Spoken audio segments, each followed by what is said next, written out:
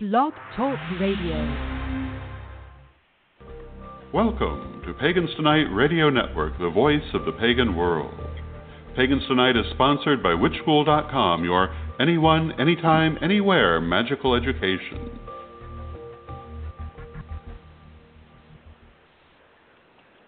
And good evening, everyone. You're listening to a special broadcast of Pagans Tonight Radio, the Global Wicca Summit, where we are talking and discussing this week about the ideas of Wicca being a global faith. And I am very fortunate this evening. I'm, as you know me, I'm at the Pagan, at Sir Curott as of late. And we're now talking to the esteemed Phyllis Curott this evening, who has many accolades to her name, but I think one of the most important ones for me is friend, and even more to the community, as an individual who is one of the first Wiccan priestesses to come out public, to speak in a way publicly, and to actually, in my opinion, deal with the religion in the way the world works. And I'm hoping that she'll be able to share insights with us tonight. She has so many accolades, but the one that I think that is most important to me, as I always love that, is that she is an educator. Above all, with several books out that I've been fortunate, and a new one coming out. And we'll talk about that this evening. But welcome, Phyllis.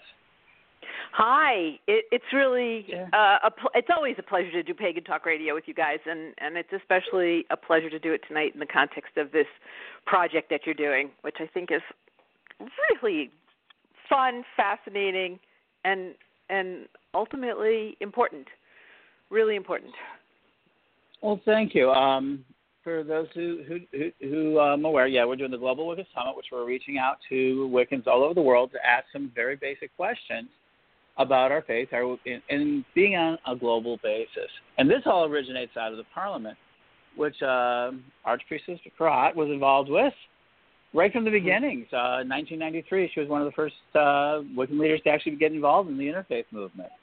Can you share a little bit about how you got involved with that? But more importantly, I think the question I have in front of me that people have asked is that, how did you come to the faith? Okay. So we have to do the Reader's Digest version, but to get the full length, sure, you read the first book, Book of Shadows. Book of Shadows, right? Yeah, which I think is still my favorite of the four that I have now written. It really was magic.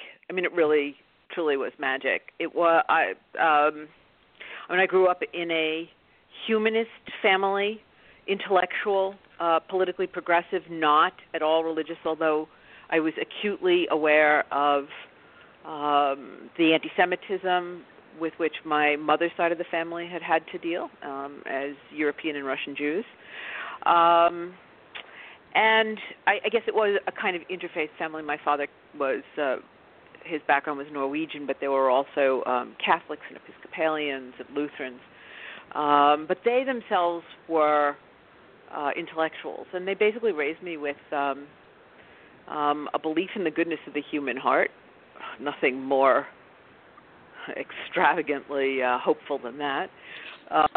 And the golden rule. And they basically, when all my friends were going off to Hebrew school or Catholic school, and I asked what we were, they said, well, we believe in the goodness of the human heart and the golden rule. And when you grow up, a lot of people have killed each other over the question whether God exists. When you're all grown up, if you're still interested, you can go find out. I was totally not interested. I was off becoming a social justice lawyer. My first job was fighting organized crime and trade unions, which was pretty crazy to begin with, and particularly so for a young woman because it was 1979, 1980, and there were 5% of lawyers were women, and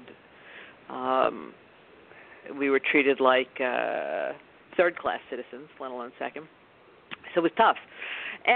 But during my second year in law school, now I understand it was a shamanic break, and I think it was a couple of things. I think it was because of the overdevelopment of my intellectual brain, that rational, hyper-rational side, and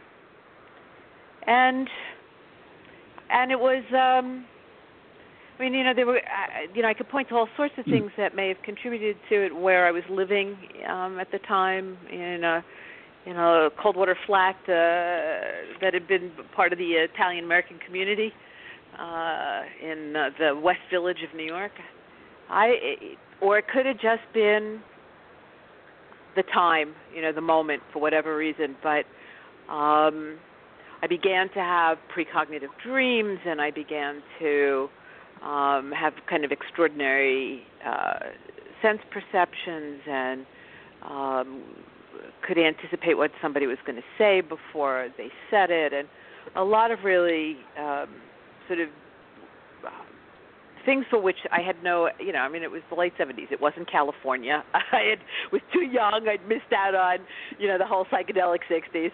I had no framework. So I started reading quantum physics, and then that led me into quantum physics and consciousness. And none of it really explained why any of it was happening. Went to Washington to be a young social activist lawyer fighting organized crime. Came back, ended up coming back to New York to work for a foundation. The magic had stopped. All the sort of spontaneous experiences that I'd been having for a year or two had stopped. But in fact they hadn't. And a series of really amazing coincidences and synchronicities and a friendship with a woman who called herself a white witch led me to the Magical Child, which was an occult bookstore in New York on 19th Street, and a group of witches who offered me the opportunity to study with them. And I was like, well, thanks, but no thanks. I was very polite, but to myself I was thinking, they're weird, very weird. And I left. And I went back to struggling with my new career. And then one day, in the midst of struggling, trying to figure out what I was going to do next, because you can imagine, public interest jobs, fighting organized crime and trade unions were few and far between.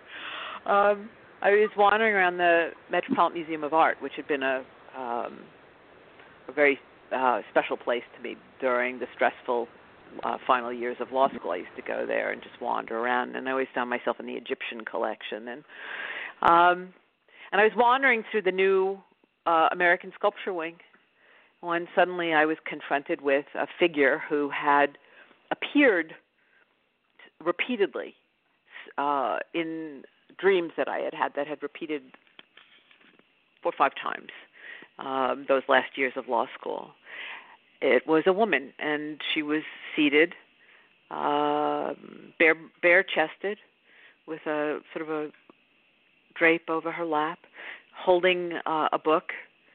She was wearing it. There was a crown on her head, and in the dream, she had a light at her throat, and the woman seated in front of me had a 6-pointed star on a chain at her throat. And obviously it was a statue. It was a marble statue. And it was stunning. It was absolutely stunning. And the room bleached very white. I got very hot and disoriented, and I'll never forget, a guard came over and helped me sit down. And when I sort of pulled myself together, and I don't know how long it took, I couldn't look at her. I stared at her toes, and there was a little plaque, and I looked at it first, and it said the Libyan Sibyl.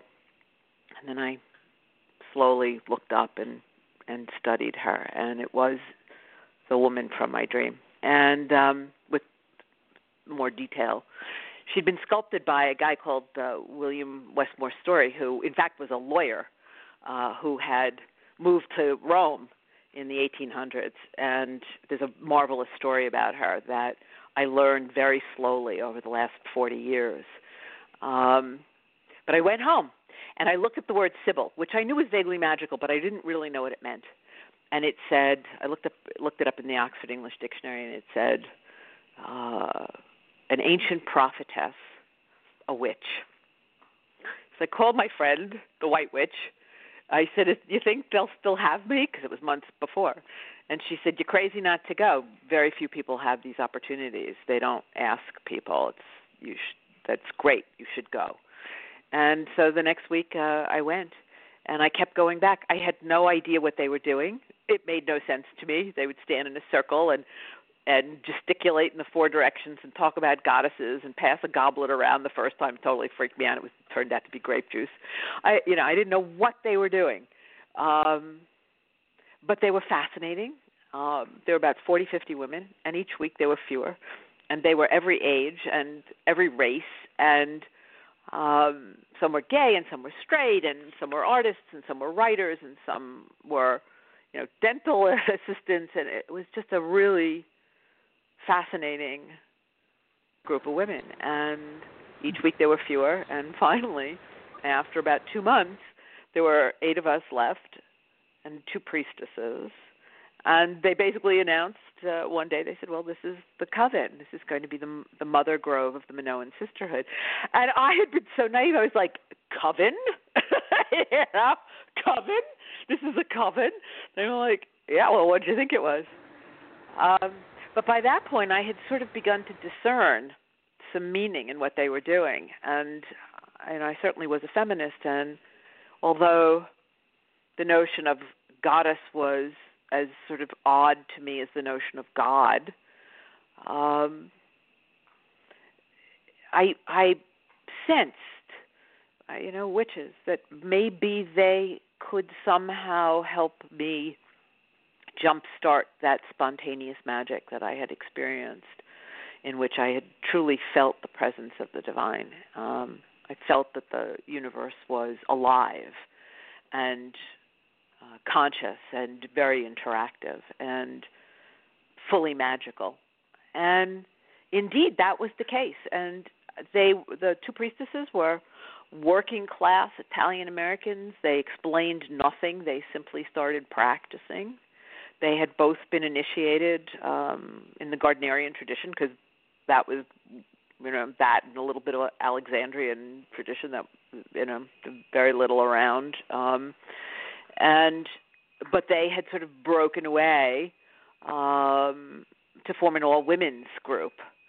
And with Eddie Basinski, who had started an all-men's group, which was very radical at the time. And it was supposed to be all gay women, but they couldn't find enough of them to have a coven of gay women, so it was half gay and half straight. And we practiced. We cast circle. We honored the 4 directions. We invoked the goddess. We danced. We chanted. We absolutely altered consciousness at will. We cast spells. We made magic. Things happened in the most extraordinary and, impossible ways. And I was initiated.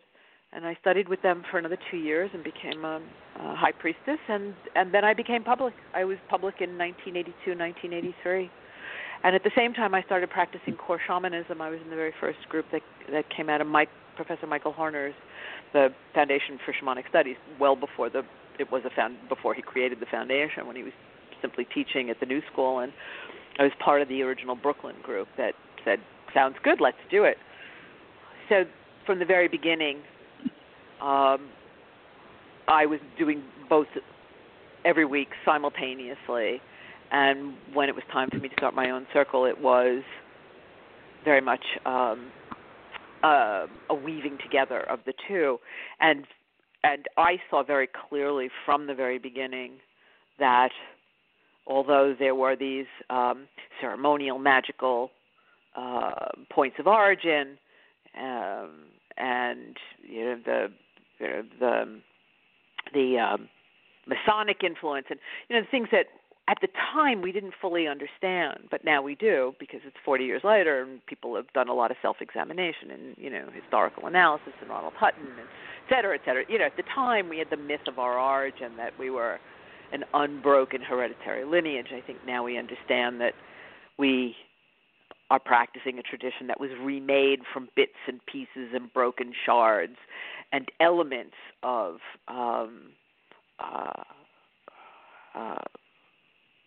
a profound pre-Christian and very shamanic, ancestral, indigenous ancestral tradition.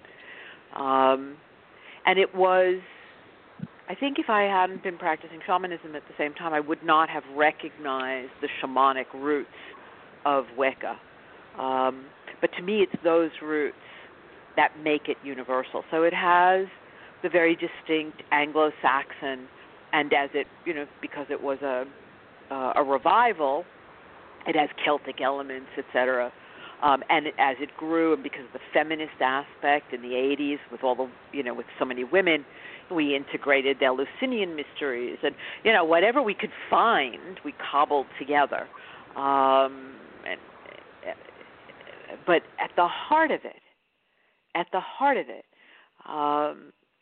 is an indigenous, ancestral, and therefore deeply shamanic tradition, which was pretty clear from the beginning: the casting of circle, the honoring of the four directions, the invocation of deity, the experience of the divine in realms of spirit, which we had access to by altering consciousness, but from which, when we returned, we returned altered, and therefore able to see the sacred in the world in which we live, able to experience the divine embodied in the world in which we live, not just, in the patriarchal model of God the Father in heaven, elsewhere, right, transcendent, or the New Age idea of light and energy and other and angels and something beyond the body, but the body as not merely temple, but as manifestation of divinity, right? And all of the earth and all of creation as this interconnected whole, this totality of which we're an integral part that has lost its way. So, to me, I love all of the cultural particulars of Wicca that are distinctly British, the Anglo-Saxon. Anglo-Saxon is not British, right? It arrived from the continent in 500 A.D., which is when the word Wicca arrives in England. It arrives from the continent. In fact, its roots are Proto-Indo-European, goes way back. So it is that shamanic root, which in part is universal. So I think the longer we practice it, for me, the longer I have practiced it, the simpler it's become. The more lovely I find the cultural specifics, and yet the more universal I find both practices and the wisdom derived from the practices. So that my perspective, and I think it's reflected, we see it, and I think this is one of the wonderful things that Witch School has sort of been on the cutting edge of, in part because of your foresight, your apprehension of the potential of the web, and of attempting to bring the wisdom out from the broom closet, right, and to make it accessible to people, which I know was very controversial initially, but in doing so, right, you helped to seed this around the world, and that's how the universal wisdom, the practices, and the wisdom derived from the practices are indeed universal. So you have your cultural, particulars, right? If you're living in Australia, you're not celebrating Beltane when in fact you should be celebrating Samhain because the seasons are reversed, right? Because it's an earth-based tradition. So, right, so you practice, and because it's an earth-based tradition, you work with the spirits of place and et cetera. But that's part of what makes it. That's part of its, its shamanic integrity. But in disseminating the wisdom out to the world, you get the think local, right? The spirits of place, the genius loci, the cultural specifics of where you are, of what you've been raised in. But but there is this underlying universal matrix, which most shamanic traditions share. Certainly that's been my experience, whether, it's been drumming with a Siberian shaman or having the most profound magical experiences with the Hopi or, Yoruban priests. There are these great truths that, because it's a spiritual practice and not a dogmatic belief system, because it's a practice and the essential practices are universal, and because we share a common teacher, which is the earth itself, the divine embodied within Mother Earth as the earth, we come to particular conclusions about where we are in the earth, but universal conclusions, because we are all we're all children of Mother Earth. I've been saying, a lot lately. It sort of became the mantra for this fourth book that I'm doing for Hay House that's going to be out in November. They asked me to do a book, a very basic book on Wicca, and I hadn't written for 10 years because I'd been on this spiritual adventure with the Green Man, and who is incredibly universal and took me all over the globe.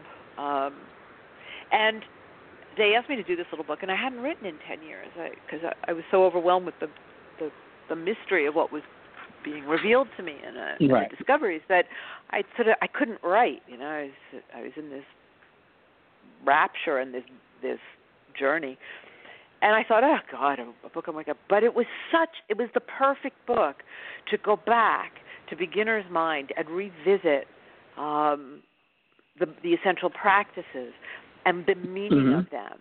And suddenly, it had become quite simple, quite clear, and incredibly profound, right? And I found myself saying again and again, it's sort of the tagline of the book, you don't have to be Wiccan, just like you don't have to be Hindu to practice yoga, right? And you don't have to be Buddhist to meditate. You don't have to be Wiccan to master the practices of Wicca and to benefit from those practices, to use them to take off the blindfold, to see the sacred in yourself and in realms of spirit and in others and in the world in which you live.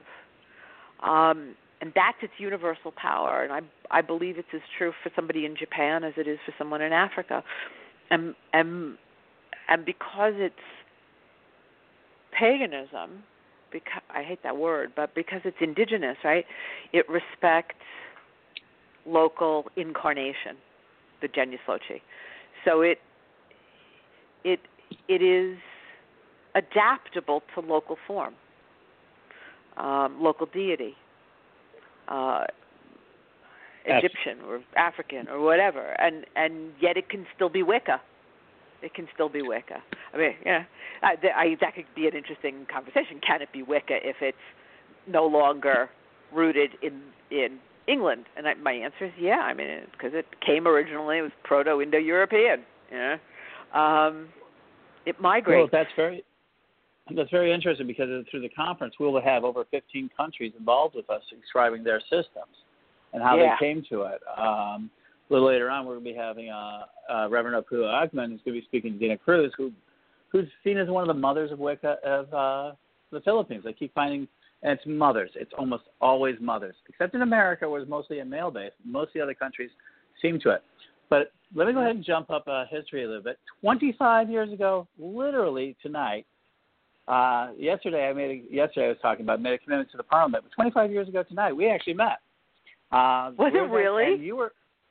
Because you were fighting a battle. You were helping fight a battle. I was on the staff, and I was just running messages, doing my grunt work for the Parliament of World Religions.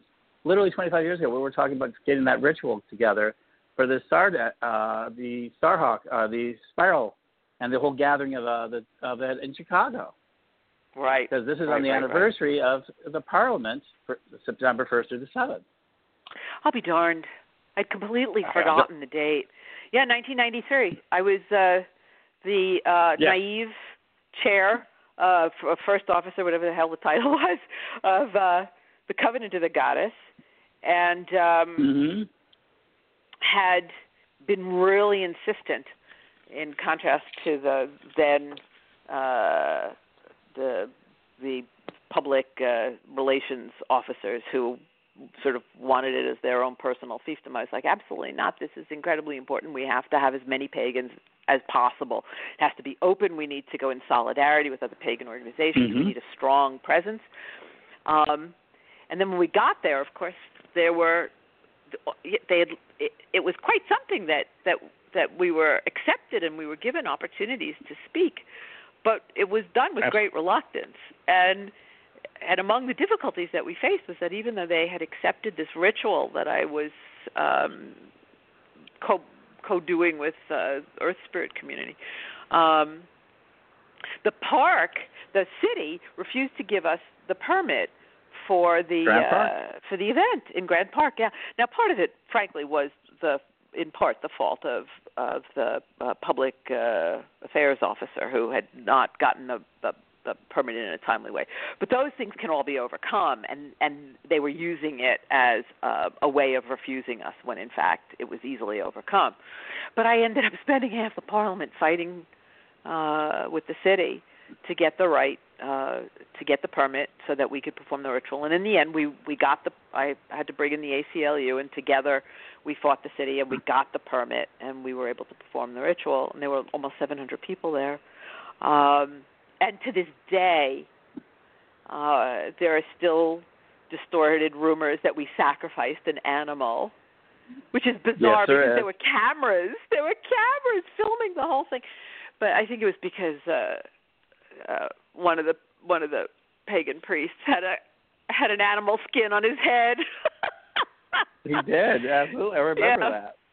Yeah, but it was a first, 1993, and you were there, and there were about 50 pagans, and we kept coming back. We, and it was expensive. I mean, I've spent. Yeah. I wish I had the money now that I spent going to all these parliaments, because you also had to travel around the world, and it was a real personal. I did not have an organization, sponsoring me. It was a personal financial commitment that I made, but I saw it as absolutely an essential stage, along with the media and the courts, that it was the third leg on the stool of public acceptance, that it was absolutely essential that we be on that global stage with religious leaders from all over the world, so they would discover that we were not Satanists, that we weren't sacrificing babies, that we needed allies, and we needed, if not allies, we needed at least understanding, so that people could practice whatever tradition they wanted to in peace and in safety. And so the Parliament was one of the beachheads where I stood to battle for 25 years, since 1993. Yeah. And I ended up thanks to Angie Buchanan, who, thanks to the Baha'i, was nominated to the board and elected to the board. And then she brought on another pagan, and then they brought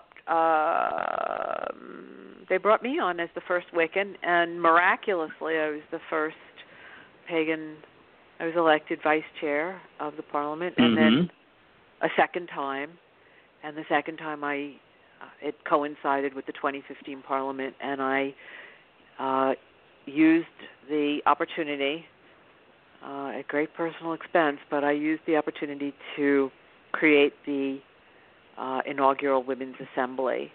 And it really was the first time that Wiccans, pagans, indigenous people, really, although there had been an indigenous assembly, and they had received attention on the main stages, but not indigenous women, really. And it was the first time that the goddess and Wiccans and pagans were on the main stages and the plenary sessions, because we'd always, although we were accepted and on the board and had programming, we were never present at the major sessions. We were never represented at the plenaries. We we were never on the main stage. And we were. For the women's assembly, we were. The goddess was there, and it was a terrible battle, and I did it virtually single-handedly. But I did it, Absolutely. and now, if you build it, they will come. And now there are scores of women on the Women's Task Force, and there's another assembly, a plenary basically, and women's programming, and women's rituals, and sacred space, and art, and all the things that we paved the way for, and the Declaration on the Dignity and Human Rights of Women. All of that precipitated an institutional change, which is rare, very rare, but it actually, you don't know, right? You do it once, you make history, but you don't know if you're going to change history. But 2018 is the proof that we are changing history, and little by little. Carol Christ will be there. Carol Christ will be there this year. She couldn't come for 2015, but she's going to be there. Mara Keller, who CIIS, who created the Goddess, one of the people who created the Goddess program there, was in 2015. She's coming back. Vana Nashiva is going to speak. We're doing a legacy session as well as a usual assembly, plenary assembly. So it's a big deal, and it was a Wiccan accomplishment.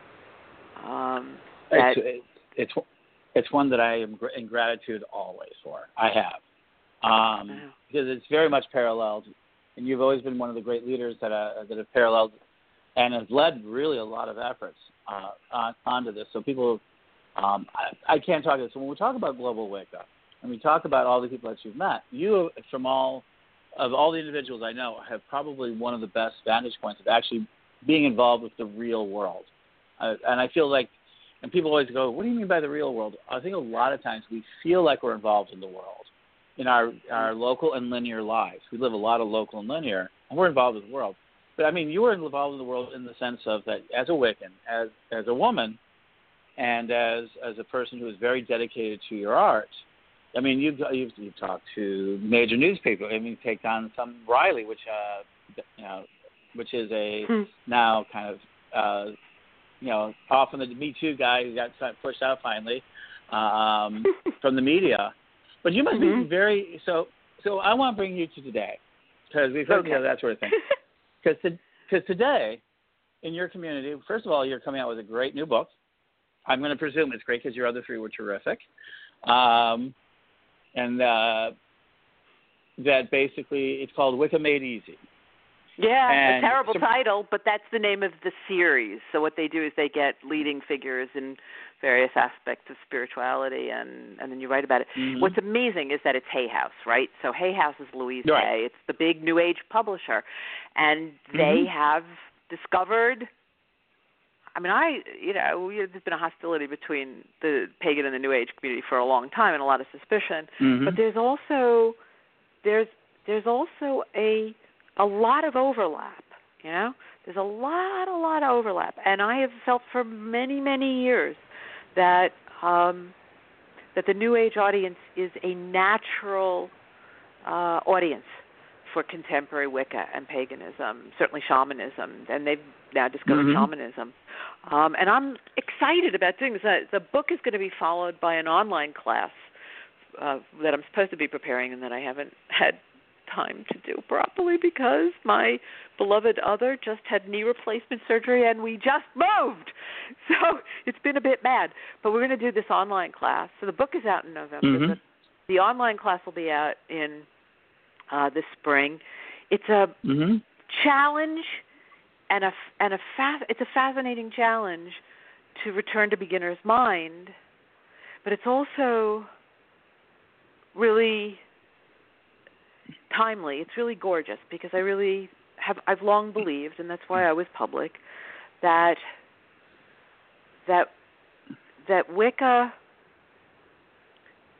that the truth of Wicca, beyond the cultural specific, right, the universal truth of Wicca, the practices and the experiences that one has because of the use of the practices and the wisdom that is derived from those experiences essential wisdom at this particular moment. I believe that's one reason that there is this resurgence that's occurring, right? A home for women, the return of the divine feminine, a spiritual practice as opposed to a dogmatic belief system, and the wisdom of Mother Earth, right? Embodied divinity, without which we won't survive, right?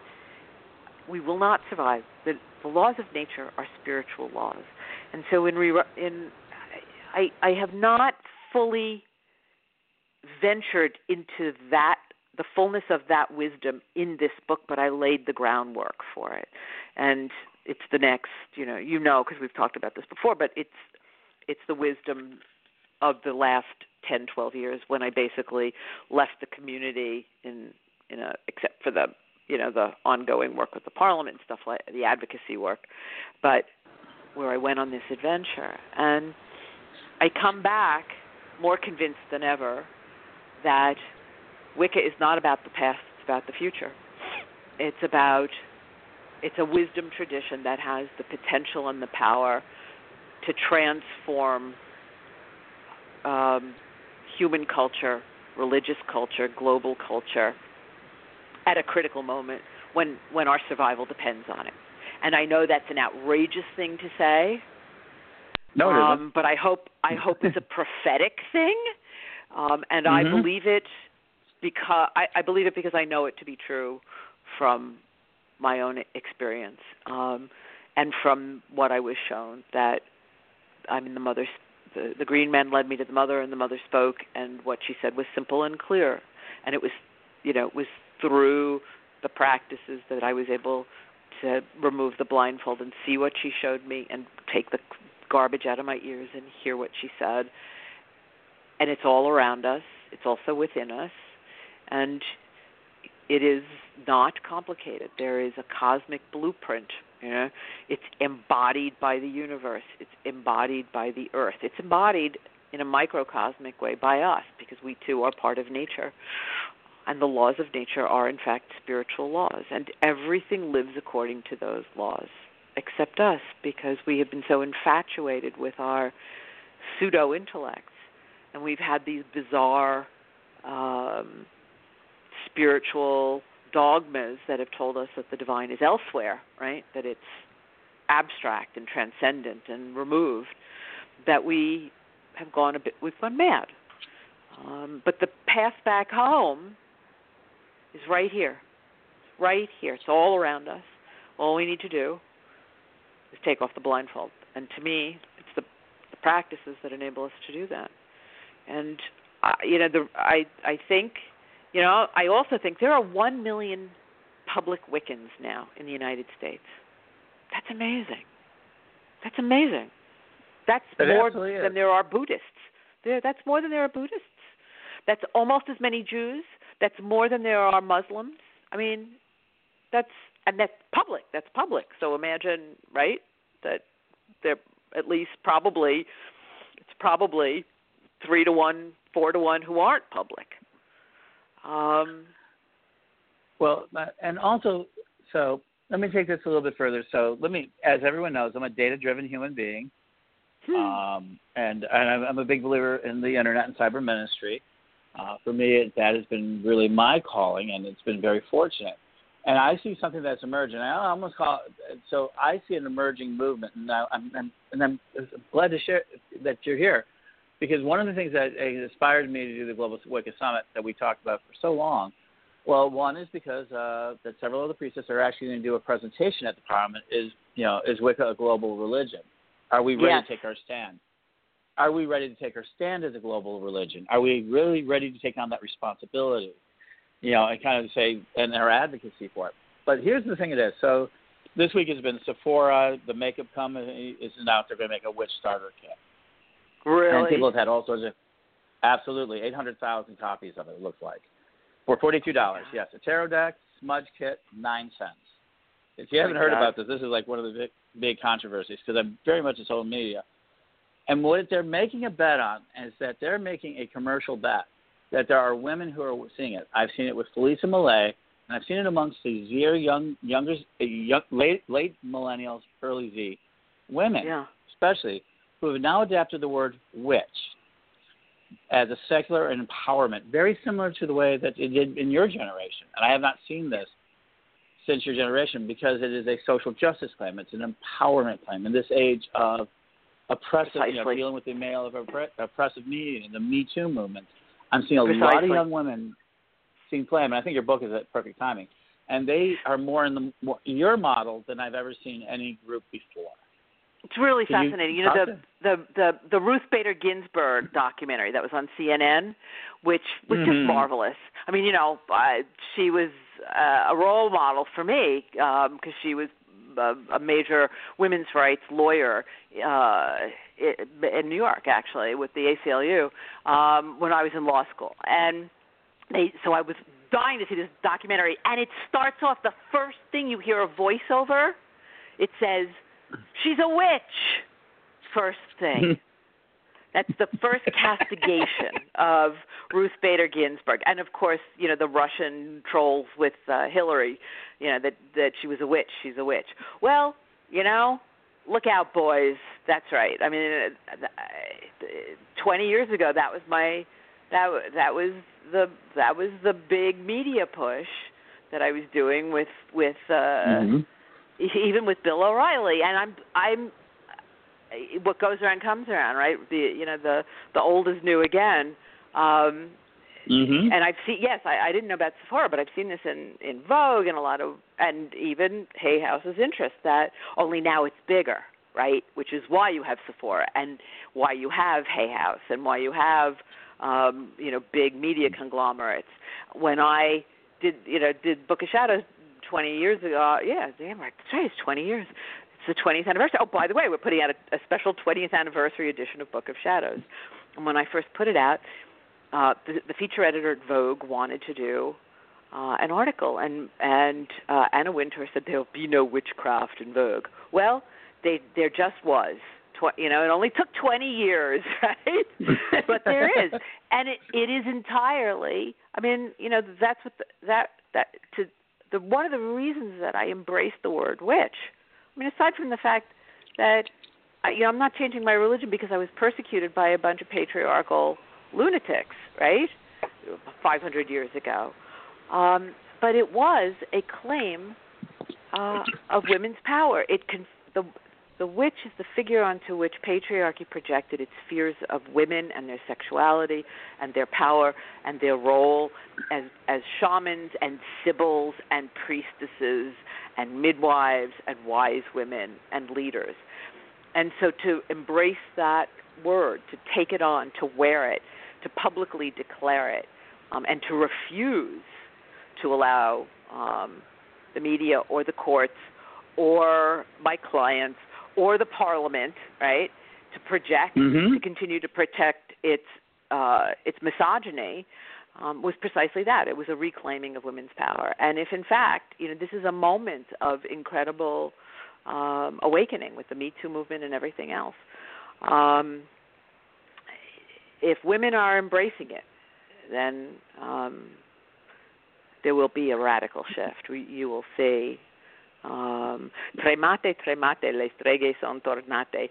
That's the Italian. The feminist movement in the 1970s in Italy, the women would go through the streets chanting that tremate, tremate, le streghe son tornate, means tremble, tremble, the witches are returning. I like that. I like that a lot. So in my career, which really started in '93, a little bit before by doing radio and media, and my love of media, and which I've continued, is showing me that one of the things that has grown is that you were very much involved in the '90s, and then for a little while, people have said, "Oh, Wicca lost its way in the 2000s," the early part of the 2010s, and as you mentioned, a lot of people pulled away. Now, a lot of the younger women are coming into the community. How can they find, and this is something that is, how can they find their way to these elders, to these mothers? Now, there's one great app out there, Divine Feminine app, downloaded to your phone by Karen Lee Moon, which helps women find groups. It's an excellent app. I want you to know all about it. Just go ahead and go into your favorite app store. Yep. I'm one of her fire tenders and have been supporting her from the very beginning. I think it's incredibly valuable. I'm thrilled. I mean, she's made, again, a lot of the leaders, the women who are out there leading the way, make tremendous personal sacrifices about which they do not make a big fuss. But she's made tremendous personal sacrifices to create this thing, and it's growing. It's growing like crazy. It's incredibly beautiful, and it's really valuable. And for you to say that, because this is your area of expertise, so whereof you speak. So that would be a good one. And I know there's a few other things out there, but I still find that people find, how can they find an expression? I guess they keep telling. So the word that I keep hearing, I don't completely understand it because it's a younger person's phrase. But they're looking to, and as they phrase it, how do they phrase it? They want to express Wicca more in their lives. They want to express the goddess more into their lives. Mm-hmm. And I guess it's for me as a male. Let me be honest with a male. For me, what do you mean express it? For me, that sounds like a performance. But they're talking about something, and they go, no. For them, expression means how does their life live in a way that their actions match their beliefs, their deeds match their belief, I believe is what they're trying to say. Yeah. And being so, being just an extrovert of myself, of just going out there and just saying, well, get everybody to talk. I try to get people to talk. Mm-hmm. And I tell people, I don't have a lot of answers, but I can point you at people who do. And that's really where I feel like a lot of ways. I feel like a traffic cop a lot of times, which I really appreciate. But how do young women today, besides getting your great books and following you on Facebook is one way because you're on Facebook. Yes, and go to my web. I'm so bad at all this. Go to my webpage and sign up for my e-list because we're doing, all of a sudden I'm back. So, all right, I'm into the 21st century, so we're doing it. By the way, I should tell you, we're doing a 20. I can't believe it. 2020. I'm doing a new Witches Tarot. And we're journeying. I'm doing it with a hedge witch from Dartmoor who's a beautiful watercolorist artist, and we're journeying for every card, and it has been the most mind-blowing experience already. So what do they do? Listen, it's a different generation, so they're going to have a different path. When I began to travel it was hidden, and it was arcane, it was hidden, it was wrapped in some of the myths of origin, it was profoundly magical in part because it was hidden. There were no books to speak of, it was completely oral. But and now there are too many books, but I would say practice. That the biggest problem with a lot of what I've seen over the years, and one reason, I come into the community as an advocate on behalf of the community as an advocate, but I also then I leave because I'm a priestess warrior, so I need my mystic time alone to go on my adventures. But part of it also is that there's a superficiality, of course, and this is the concern, right, with Sephora and things of this sort, that there's a commercialism, right? That people go to YouTube, watch a couple of videos, call themselves a witch, put on a lot of black eye makeup, and act out, pee in a bottle, and put a curse on their ex-boyfriend and think they're being a witch. And that's not what it's about at all. So advice. Yeah. One, you need good teachers. And that's one reason I agreed to do the online class, although, I'd rather be in person with people, but there's a limit to how many people you can teach in person. So, all right, this is a great experiment. It has its limitations, but at least it's a starting point. People need good practice. They need good teachers to give them the fundamental practices. If you work it, it will work. you need to practice. So you need to learn how to cast a circle. You need to know how to work with the 4 directions. Not just light a candle, inscribe your name on it, and light a candle, and make a wish, and then blow it out. Yeah, you have to discover how to drop the barrier of consciousness between interior and exterior, and understand how working, honoring each of the 4 directions is actually a very active meditation in which that barrier drops, and you come into communion, profound communion, with each of the elements, with the plants and with the animals of the planet, and the connections are made at a very profound and visceral level that begin to transform who you are, and you begin to discover who you are, where you are, and why you're here. You have to practice. You need to cast a circle every week. Even if you don't do it well, you need to do it. If you can't do it every week, you need to do it at least twice a month, working with the lunar, especially if you're a woman, and work with the lunar phases so that your body can begin to find its rhythm with the rhythms of the moon. You have to work with seasonal Sabbats so that your psyche, your body, your soul, your spirit, your mind starts to come into harmony with the rhythms of the planet, with the earth where you're living. When you start to come into harmony, you change. I mean, the first thing that magic changes is you. But magic is not manipulative, right? It's not in external objects. It's not a supernatural, mechanistic methodology for manipulating the universe at all. Magic is what happens when you are in communion with the divine, and that's what the practices are about. They're about altering your consciousness through breath, through grounding, casting of circle. The minute you cast a circle, you're coming into communion with the divine feminine because of the form, the nature of the energy and how it moves. It's a feminine form. The minute you do that, the divine feminine is manifesting, the goddess is manifesting, and things start to happen. So you have to practice. You have to practice with regularity, and you have to practice with consistency, and you have to practice in harmony with nature, in harmony with the moon, in harmony with the earth, working with the elements, working with the animals in your life. You need a good teacher to help you do that. You need to write and keep track. But the practices themselves work if you work them. And the magic begins to manifest as you work the practices and come into contact, communion with the divine that's inside of you and that's embodied in the world around you. It happens, but you have to practice for it to happen. You can't pretend. You can't play dress up. You can't watch The Craft, and that's faux witchcraft.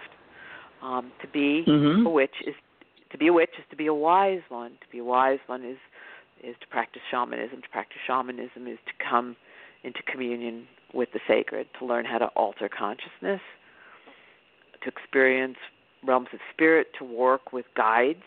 They're guides and they're teachers, and they'll appear to you, like the Libyan Sibyl appeared to me. And I have a wonderful story, which I don't know whether we have time for, but we have all the time in the world. Absolutely. Go ahead. Yeah. So I'll tell you. I mean, if you practice, and what are you practicing? You're practicing the means by which to take off the blindfold tied on by history and by habit to see the sacred, so that you're able to see it as the living presence that it is. And to pay attention. That's my definition of a witch. It's somebody who is paying attention to the sacred. And that's not an easy thing to do, because everything about the culture, the world in which we live, the demands of our daily lives, right, is the opposite. You got to go to work. You have a grouchy boyfriend. Your dog ate your best shoes. You have bills to pay. Turn on the news. You want to shoot yourself. It's not easy. We are largely cut off from the natural world. We don't live in context. We live out of context. And that's why the practices are so important, because they're the means by which we reconnect. We return to meaning. We return to context. We return to connection. So a few years ago, I was really fortunate to be part of a moment when the Parliament Board was honored with induction into the Martin Luther King Collegium of Clergy and Scholars. So I was inducted, and it was amazing. And I was there with the board, but I was alone. I had no family. I have no children. I'm divorced. I was alone. My parents have passed. I don't have brothers or sisters. And I didn't have a member of my community in Atlanta or, somebody close that I could ask to be there. And so I was up on that stage, and I was marveling, at the circumstances that had brought me there. And I felt that I was there more by force of circumstance than because I had done anything to earn it, yes, okay, the things I'd done that got, so I was on the board in the Parliament, and I'd fought for the pagan community and the Wiccan community, and et cetera. But still, I really felt more that it was an honor that was meant to be an inspiration, right? So and I felt lonely. I felt sad, that I was there at this profound moment, probably one of the most meaningful honors of my life, and I was alone. I thought about my parents, who really deserved it, really truly deserved those honors. And okay, so the whole thing ends, and I have a couple of hours before I have to get to the Atlanta airport to fly back to New York, and I'm like, what do I do? Well, I did what I always do. I asked where the nearest art museum was, and I dragged my luggage, and off I went on the train, and I get there, and I'm walking through this museum. I have no idea where anything is, and I just feel myself being sort of pulled, and I cross a kind of bridge over an atrium to a hallway on the opposite side of this building, and I feel this light and this incredible presence, and I just turn right, and at the end of the hallway was the Libyan Sibyl. How is that possible? This is a statue. It's at the Metropolitan Museum of Art. It's made of marble. It's impossible. What is it doing in Atlanta in this art museum? And I looked. It was slightly smaller than the one in New York. And I approached it. It was like I was in an altered state from the moment I saw it again. And, just everything luminous and bright. And I approached it, and I realized it was the smaller version. It was the artist's version that he did before he did the master copy that was in the Met. So there she was, at one of the loneliest and yet most important, sort of profound moments of my life. And there she was. And I realized that I needed to know more about her. I needed to know. I had not thought of her in a long time. It's like, why did she appear? Why did she appear now? Why did she appear here? Why was I led to her? And I went and I did research, because when I had first seen her, there was nothing. There was absolutely nothing, and they had no information for me at the museum years and years ago. But now there was information, and I discovered that the sculptor had sculpted her, American, a lawyer who had left the practice of law behind to become a sculptor in Rome, my favorite city. Mm-hmm. So much of my magic, my name Aradia, so much of my own magic is there. And he had sculpted her after a visit from Harriet Beecher Stowe, the great feminist, the great advocate for women, right? Who told him about meeting the extraordinary advocate for, oh my God, I'm having, this is so funny, I'm so exhausted, the runaway slave.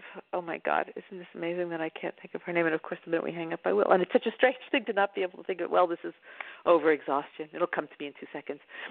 She had heard her speaking and advocating for the abolition of slavery, and she told him about this meeting with this extraordinary woman, and this was his homage to her. So it was full circle, to have had this engagement by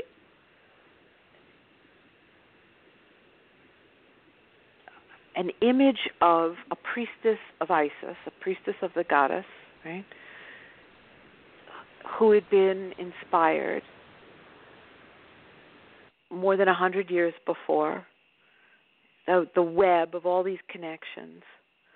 And at that moment I realized that the honor I'd received wasn't about what I'd accomplished, but what my instinct that it was about what was to come next was right.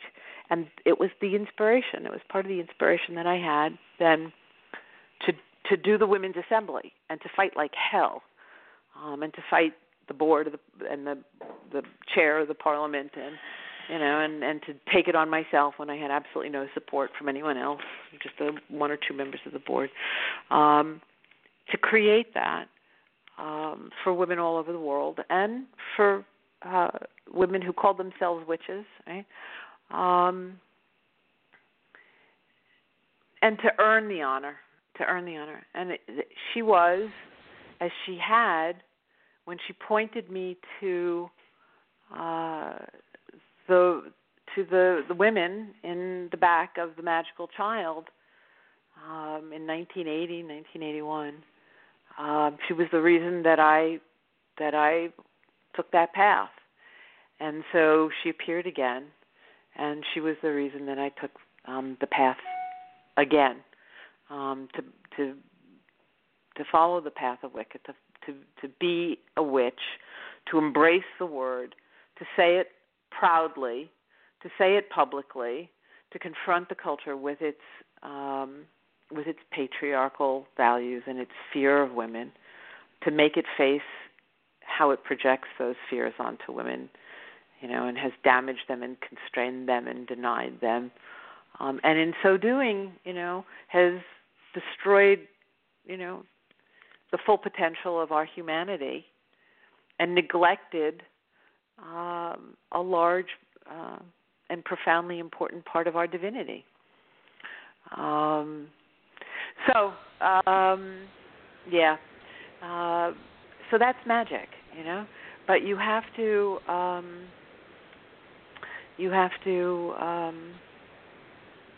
practice. You have to practice. You can't pretend.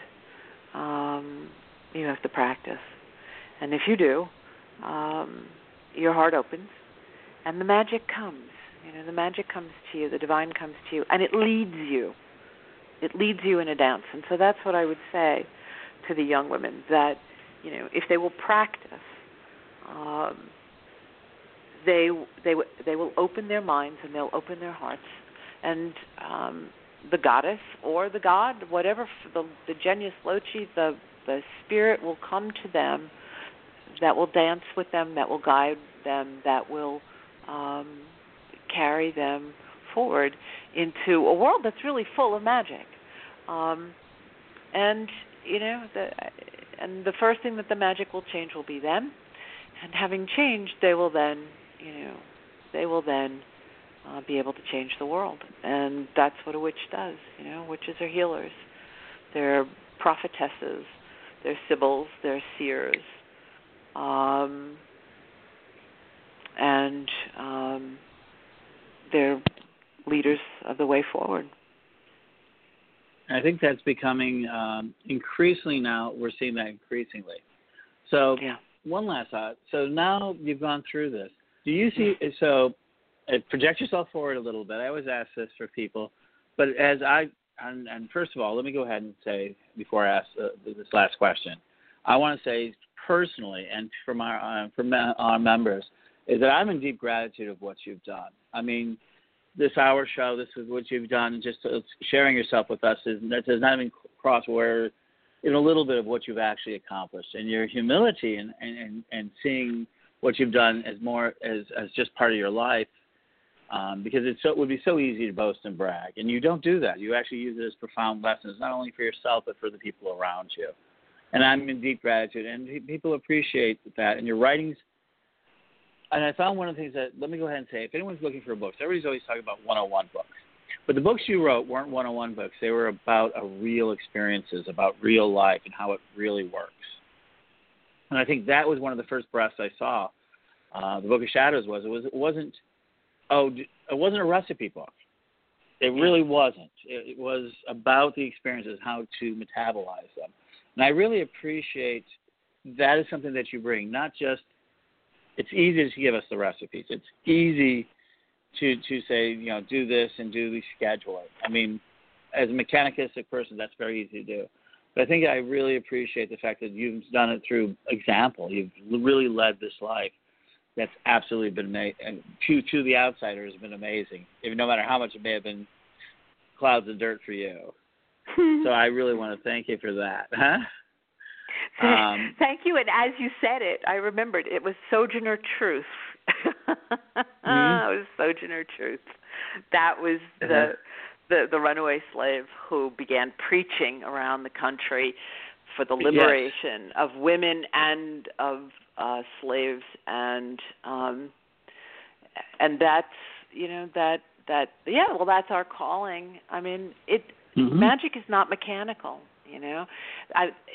The old notions of magic were that it was, the incantation, the formula, done at a certain time with key ingredients, all very mechanical, and that's not what magic is. Magic is not about mechanical manipulation of the universe, especially not for ego gratification, right?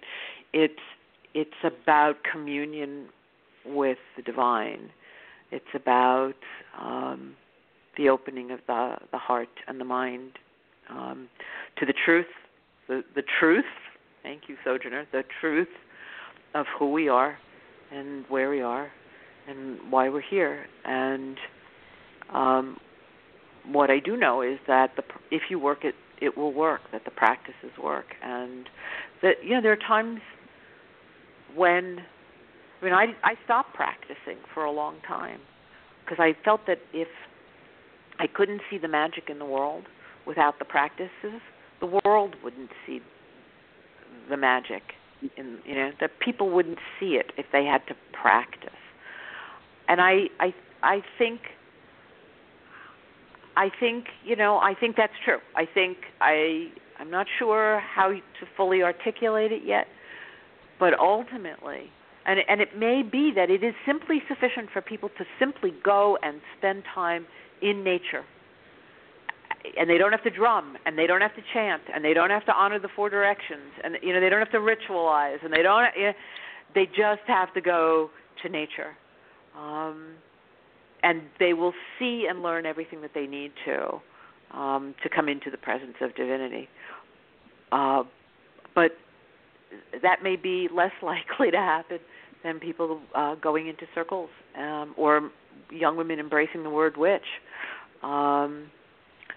So, that is a part of it, is that I really believe that the divine comes and taps us all on the shoulder. It whispers to us in our ear. It speaks to us in our dreams. It sends us signs.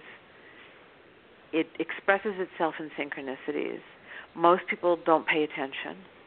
I did. And that's why, and the purpose of telling my stories is to encourage people to pay attention to the signs and the synchronicities and the messages and the whispers that are coming to them in the forms that will speak to them. Because if you'll pay attention, your life will be filled with magic. And that is the universal one of the great universal wisdoms of Wicca. And we're really blessed that it's had this resurgence. It was an extraordinary thing that 100 years ago, that that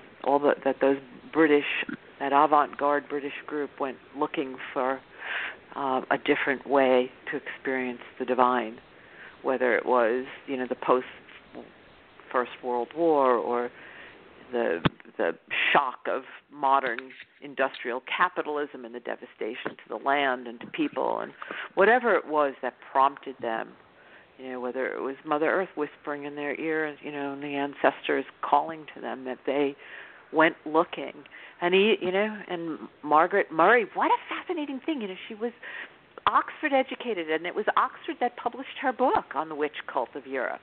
And even though she wasn't quite exactly right, in her idea that it was a formalized religion throughout Europe and blah, blah, blah, beneath the surface of that interpretation, she was right.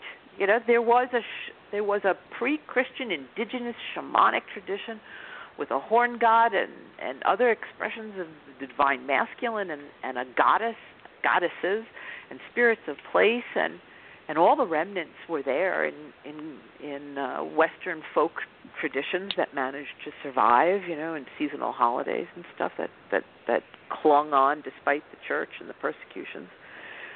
And they felt it.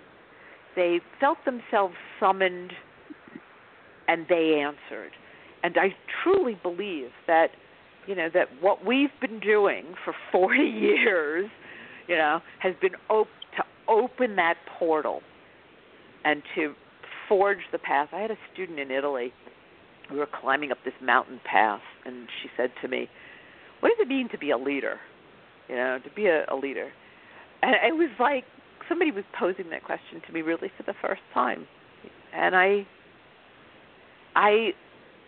thought to myself, it's a lot of aggravation, but that's not the answer she wants. So I looked down at what I was doing, and I realized what I was doing was exactly what it means to be a leader. I was at the head. There were a few people in front of us, some students in front of us on the path, and more students behind us. And the students in front of us had been going around or stepping over the branches that were blocking the path. But completely unconsciously, with each branch that we came to, I was clearing the path. I would lift the branch and put it aside, lift the branch and put it aside, so that the people behind me were able to move more easily down the path. That's what it's been the last 40 years, to clear the path.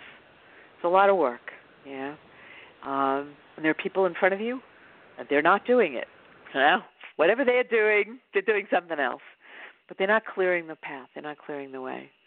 Whether the people behind you notice that you've done it, it's nice when they do. It's good to be appreciated, especially if somebody brings you a drink of water or some food, or says, "Can I help? Can I do it for a while?" That would be a good thing. But that's what it means. That's what we've been doing for 40 years, right? And there were people who did it before us. Not that many, but there were. There were a handful of very brave souls, a few hundred people. And then there were those of us who were willing to be public. So we cleared a path. And now, there's witchcraft in vogue, and there's Sephora, and there's, Hay House doing online classes with me. Okay. Which opens the way for yet more people. If you work it, it will work. That's what it is. You don't have to be Wiccan to benefit from Wiccan practices. The first thing that magic changes is you. And when you change the world around you. And I know that sounds a little New Age, but that's what there is common ground. There's common ground. That's why I like interfaith work, find that carving out of common ground. We have a lot of work to do. World's in great crisis. One reason I have put myself through the incredible insanity of packing up my house and moving at the worst possible time okay, well, I found the right place. The place that I've moved to is the third highest spot on Long Island. I feel like an animal, going to high ground. My house that I'm about to sell is on the water, and I've been there 18 years. And the water is much higher now than it was when I bought it 18 years ago. The tides are higher. I sat on the porch. It's one of the most beautiful places in the world. And I watched the ospreys that are about to leave now to make their migration down south. And I watched the cranes, and I watched the water. I watched the tide flowing in. And I see the waters are rising. The waters are rising. The waters are rising. And so is the temperatures. It's changing. And I don't know that we're going to be able to stop it, but I do believe that one reason, beyond the empowerment of young women, there's a reason for their empowerment, right? It's not just about them. Absolutely. It's about they are children of the goddess. They are children of Mother Earth. They have a job to do. They have to discover and remember who they are and where they are and why they're here. And we need to do it really fast because we've done tremendous damage and we have to heal. We have to fix what we've broken. I don't know that we can do it in time, but I know that we have to try. And I know also that the wisdom that we are part of, this ancient wisdom of our ancestors, to be redundant, they knew that they were part of this web of life. They understood that the laws of nature were spiritual principles. They knew how to live in harmony and in balance with Mother Earth. They knew that the earth embodied divinity and was to be revered and treated with respect and learned from and worked in harmony and balance with. And we have to rediscover that because the planet, the planet will survive, but we're taking half the species of the plants and animals with us, and we have no right to do that. And we're doing tremendous damage. So there's very little time left.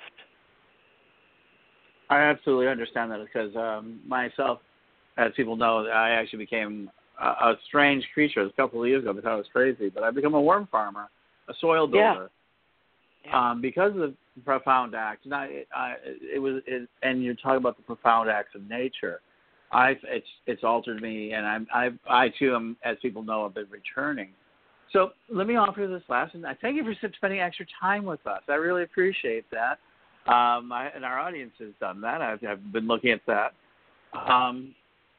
So one of the things that has changed in this world since you began, and I think this is something and I know that you wrestle with it, but your ability your voice is tremendous. Tonight you're going to be picked up in 20, 30 countries.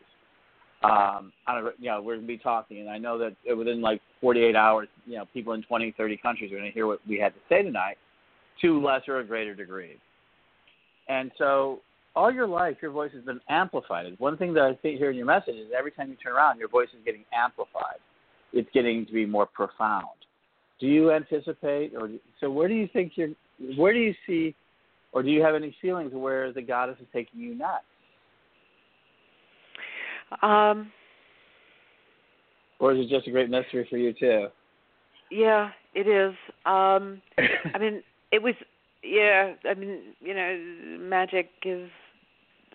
There are times it's like a doorknob. There's nothing, and then there are times that it's like extraordinary. So, I think I told you the story. I was talking to a friend, and then I was talking to my agent, and they said same day, and they said. So what now that you're ready to come back to writing and you're going to write this book about the Green Man and the first principles, which is this idea of the principles, that the laws of nature are spiritual laws, and you're going to write another memoir about your adventure and what you learned, and so who do you want as your publisher? And I said Hay House, and the next morning I got an email from Hay House asking me to do this little book. Which initially I thought that's not the book. I have to do this big book, but it was exactly the right book. So, whenever the universe gives me a task, I say yes, no matter how big or how small, no matter how much it costs me or how much it offers me. I say yes. So we're going to do the book. We're going to do the online class. I'm trying to get myself organized. I've got a virtual assistant. I've got a real assistant. Hay House is a marketing monster. I am hoping that tens of thousands, hundreds of thousands of people will find the wisdom, will hear will learn the practices, will find it useful, will make use of it, and will unlock the magic within themselves, and will discover the magic of living on a holy planet. I will do the Witch's Tarot, which I'm really psyched about. Oracles have always been a huge part of my journey, and so to create one is an incredible experience for me. I'm thrilled to pieces. So that, and then I hope, in the process of all of this, probably a small book on divination as a means of engaging in dialogue with the divine and how you do that. Because that to me is everything, that there is a guidance system that's always available to us, that people need to know how to use so that they can be adventurous and be brave and be courageous and go out there. Most of all, I want to do the Green Man book, and I want to do the principles, and I want to teach the practices as the means of experiencing of the earth. As you said, you asked that question, how do people bring their lives into rhythm, so that their lives are embodying their values, that their lives are embodying their witchcraft, that they are living their spirituality, they're walking their talk, and learning from the earth and learning how to live with the earth is one way to do that. We're constantly living with contradictions, I have lights on in the house right now. I'm not living off the grid, but most of us can't live off the grid. But we can make our footprint as small as possible, and there are countless things we can do to give back in exchange for what we're given. And sometime you and I have to talk about the earthworms and making soil, because one of the things I see out here is they're growing. I'm surrounded by sod farms, and they keep taking up the topsoil, and I'm like, this is madness, complete madness, that they're destroying, potent soil that can grow food to create golf courses and suburban homes. But this is another conversation for another time. You find your way. So what do I see for the future? I see I'm going to try to teach as many people as I can how to practice. And in the keen certainty that you don't have to be Wiccan to benefit from the practices, and the deep conviction that the wisdom that's derived is a universal wisdom, because we're all children of Mother Earth. And I hope I have enough time to do a good job. I want to speak more. The internet affords a means of reaching people so that I don't have to travel all over the world, which is good because it does a lot of damage when you get on an airplane. So the idea of using the internet to reach people, I have to learn how to do that. I have to learn how to master that microphone, that magnification of voice, and I need help doing it. But yeah, I ground people who know me know that my problem is not too much ego. It's not having enough. But I ground my demons into dust, my demons of self-doubt for that 10-year period. I sacrificed all of that, and now I just want to work. When you reach a certain age, you realize that you don't have a lot of time, so I want to use it well. And I want to help as many people as I possibly can discover how to unlock how to awaken. That's the subtitle, how to awaken the magic within. And the way that you do that is by all these methods of coming into communion with the divine that's part of you and that is that embraces you, that is the world in which you live. And I think when we set that right, things will begin to change. We'll find the resources and the wisdom and the political will and the means by which to fix the things that we've broken. That's beautiful. That is beautiful. And people, I hope that you have plenty of time. I myself have set myself for the next 25 years on our task. There you go. There we go. And so it comes from the idea that we overestimate what we can do in a year and underestimate what we can do in a decade. I think your life in 25 years is, we don't know what most of us can accomplish. And I guess this is for tonight, because we went from, and I really appreciate you sharing this with me, because as you've said, we've gone from just having a microphone where we're very dependent on mainstream media to tell our message back in 1993 to today, we're taking it into our own hands. And I really appreciate that you joined us for hands. So Wicca Made Easy. It's an honor. Awaken the Divine Within. Is that right? Yeah, Awaken the Divine Magic Within. Yep. Out in November. Yep. Out in November, Hay House. It's available in pre-sale now. Amazing on Amazon. It's so good to be back in print. And absolutely. Yeah, and it's lovely. I've gotten such kind endorsements from as an example of how this is the moment for this universal expansion, from Christiane Northrup, from Jean Bolin, from Mirabai Starr. I mean, this is our time. We are holding, we've been, for whatever reason that we were drawn to the path, originally, it is a path of purpose, and this is the time for us to fulfill that purpose. So I invite people to it. It's an extraordinary, magical, amazing, challenging, very challenging, because when your heart opens and the scales fall from your eyes, you are forced to grieve. You feel the pain of the world. You suffer with it. But that's the wounded shaman. You have to be wounded to know how to heal the world, and that's the way of the path. And you will find everything you need within and everything you need all around you. And I invite you to the journey. It's a good one. And I'm very happy that you gave me the chance to go on and on and on, as I always do. And I am looking forward to listening to the other guests that you have on the show. Send me the link to where this is, so people can listen to it afterwards, so I can keep sending it out to folks. And absolutely.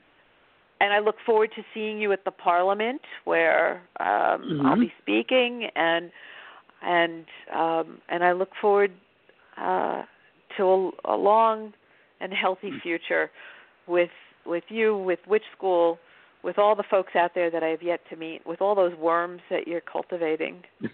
And absolutely. And as we know, and I thank you. And I'm hopefully we'll have you back on before your book comes out to speak more in depth about your book.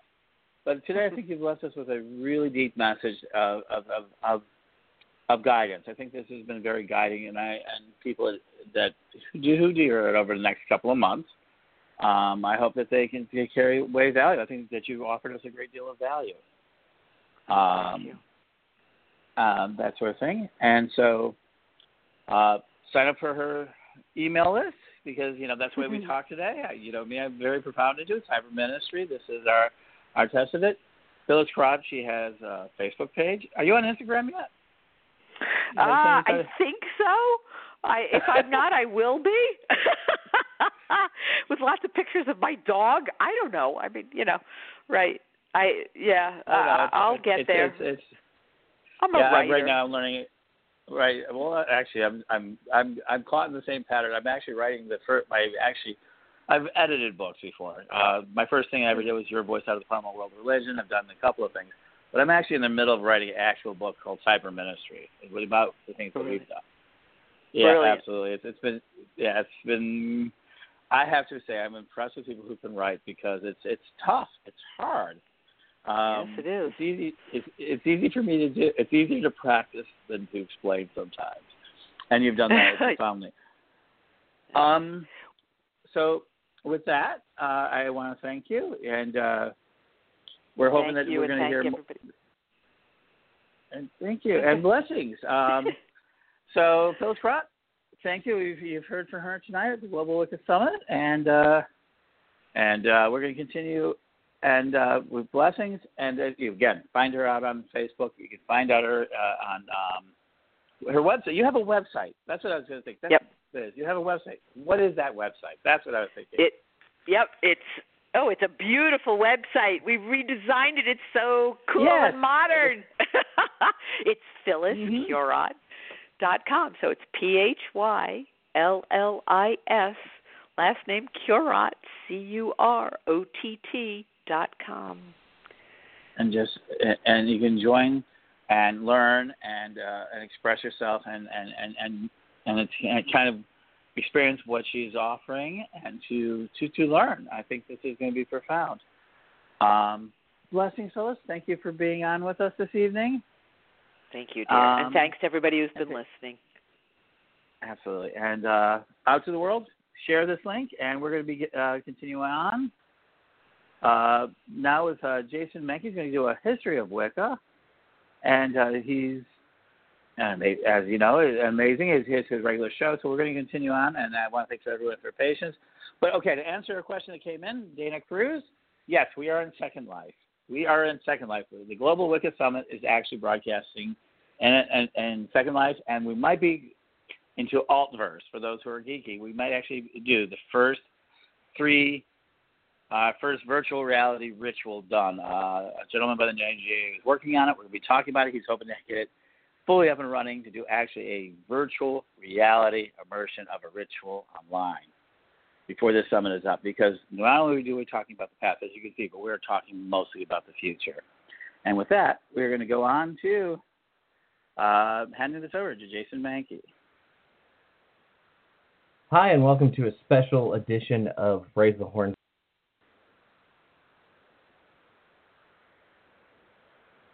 Hi, and welcome to a special edition of Raise the Horns Radio. We're part of the Global Wicca Summit, and I'm Jason Mankey. I'm the host of Raise the Horns Radio. I'm going to be talking about the origins of modern Wiccan witchcraft tonight for a little while. We'll see how far we get into this. History is a thing I can talk about for hours and hours. I think history is a thing that a lot of people can't listen to for hours and hours. So I'm going to try to keep it mostly concise and hit on a few things. You know, it's pretty amazing to be here as a Wiccan. These are great times. I know that it is very fashionable these days in a lot of pagan circles to sort of bash on Wicca. But the truth of the matter is that there are probably at least 1 million of us in the world today. My guess is closer to 2 million. And Wicca's influence on the modern pagan movement is just as immense as it's always been. You know, the sort of default style of ritual that many pagans use is very Wiccan influenced. And when I say that, I mean they call 4 quarters and they cast a circle and then they call to deities. That is pretty much in a nutshell what Wicca is. I think Wicca is something that's probably best defined by its ritual practices and not by any sort of theology. And I say that because I know Wiccans who are polytheists. I know Wiccans who believe that all deities are just facets of one greater deity. And then I know Wiccans who are atheists. So it's not like we have this very clearly defined theology, though in certain traditions I think there are theologies that are somewhat defined, but not all of it. And today's Wicca is a big place. It's eclectic. There are hundreds of Wiccan traditions. Some of those go back quite a ways. They go back at least 70 years, perhaps even longer. Some of them are just put together through books. People practice in covens. People practice by themselves. People practice in all sorts of different ways.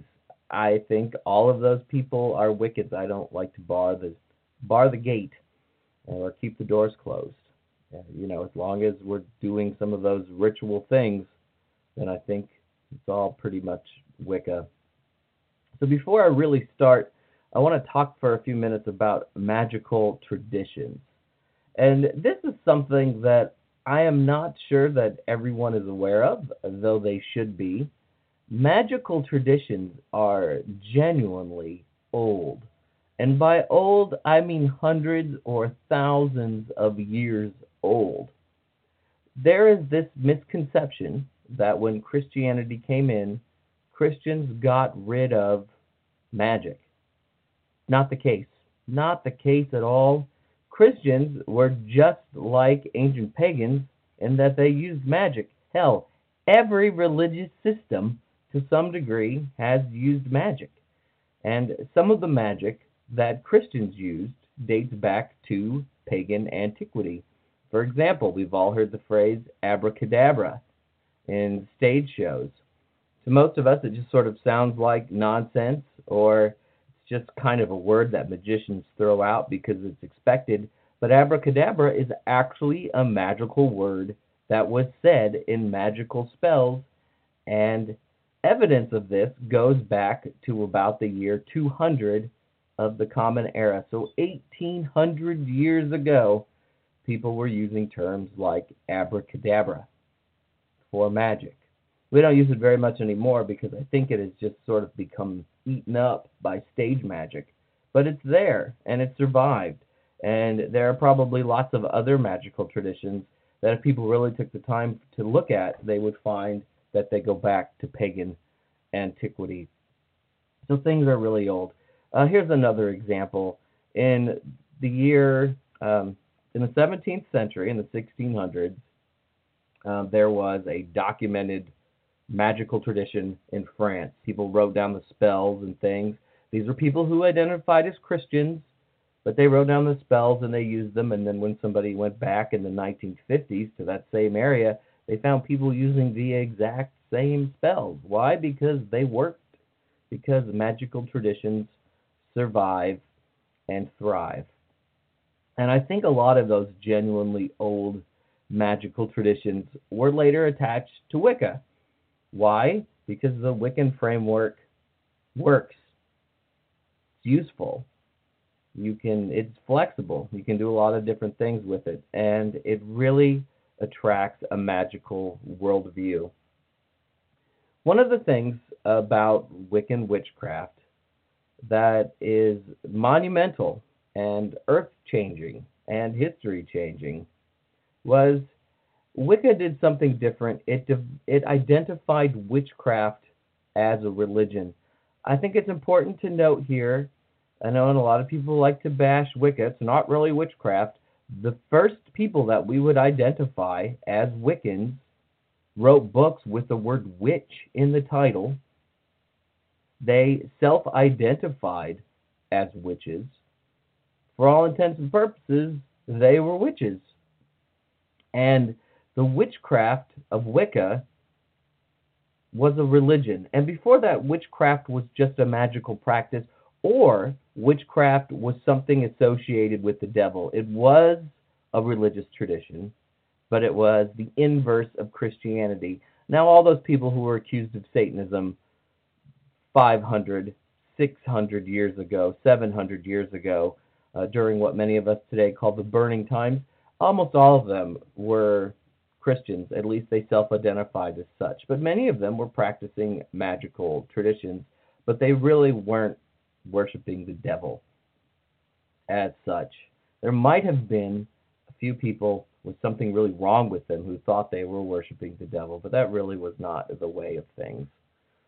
Wicca did something different. It identified witchcraft as a religion, and it's an extraordinary thing. Over the years, Wicca has been labeled many different things. I think if you look back to the 50s and the 60s and the first modern public witches, you often heard that Wicca was a fertility religion. Back then, there was a lot of emphasis on goddess and god and male and female polarities within circles. And if you look at the Sabbats, especially when you use sort of the maiden mother crone model and things, there is an emphasis placed on fertility. The maiden grows up. The maiden becomes sexually active. She becomes pregnant with the baby horned god inside her. The god dies or sacrifices himself for the fertility of the land. The god is reborn through the earlier union, and the cycle continues again and again. Fertility religion. Later, a lot of people began to see it as a nature religion, and that's how they identified it. There's a lot of reasons to call Wicca a nature religion. Certainly, you start with the Sabbats.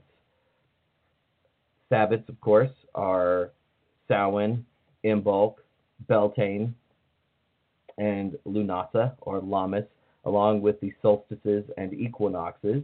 And they are not death days or birthdays or the kind of holidays that we see in monotheistic religions. They are holidays about the natural world. So yes, very much nature right there. Also, a lot of people see the goddess as sort of a personification of nature. Some people see the horn god as the personification of the wild places within nature. Certainly, those are valid ways to look at things. And in the 1960s, with the beginning of sort of the hippie era, is hippie still a word that I can use without getting in trouble? It's sort of the beginning of the hippie era, and you had that sort of environmental consciousness come into modern pagan traditions, and it was absorbed to some degree by Wicca. And I think since then, people have been more and more likely to call Wicca a nature religion instead of a fertility religion. To me, though, what Wicca really is, it's a magical religion. Certainly, I find magic within nature. And certainly, if you think that Wicca is a nature religion, you are entitled to those beliefs.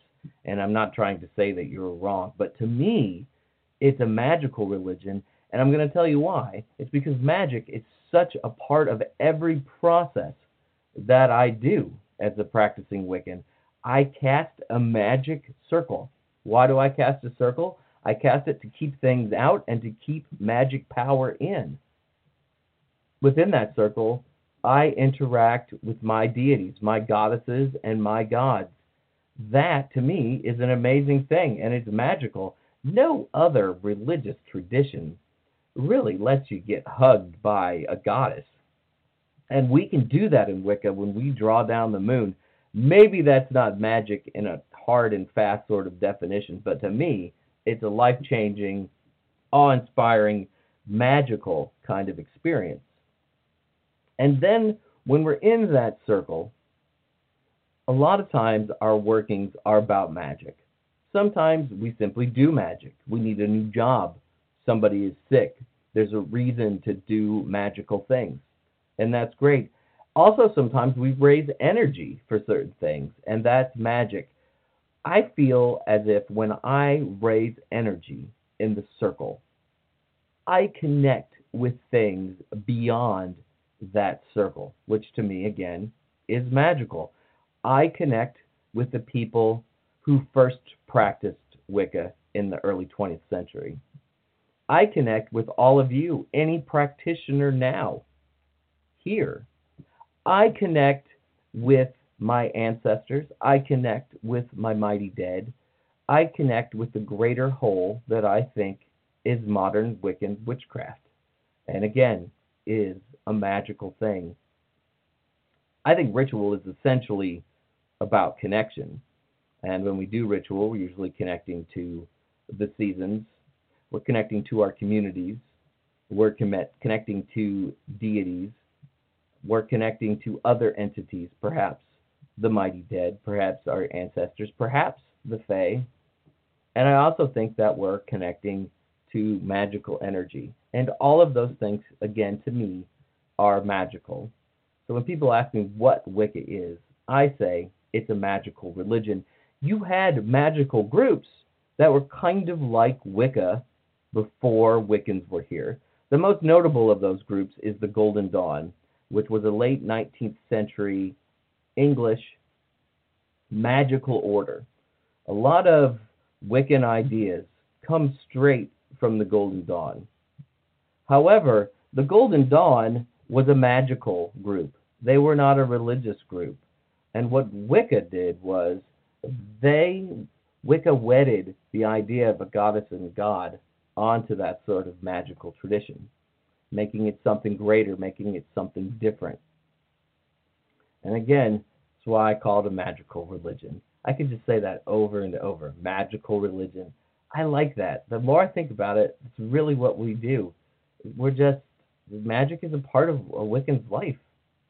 That doesn't mean you have to light candle spells every day. It just means that you feel the magic in the natural world. You feel magic in the environment around us. You kind of feel it everywhere.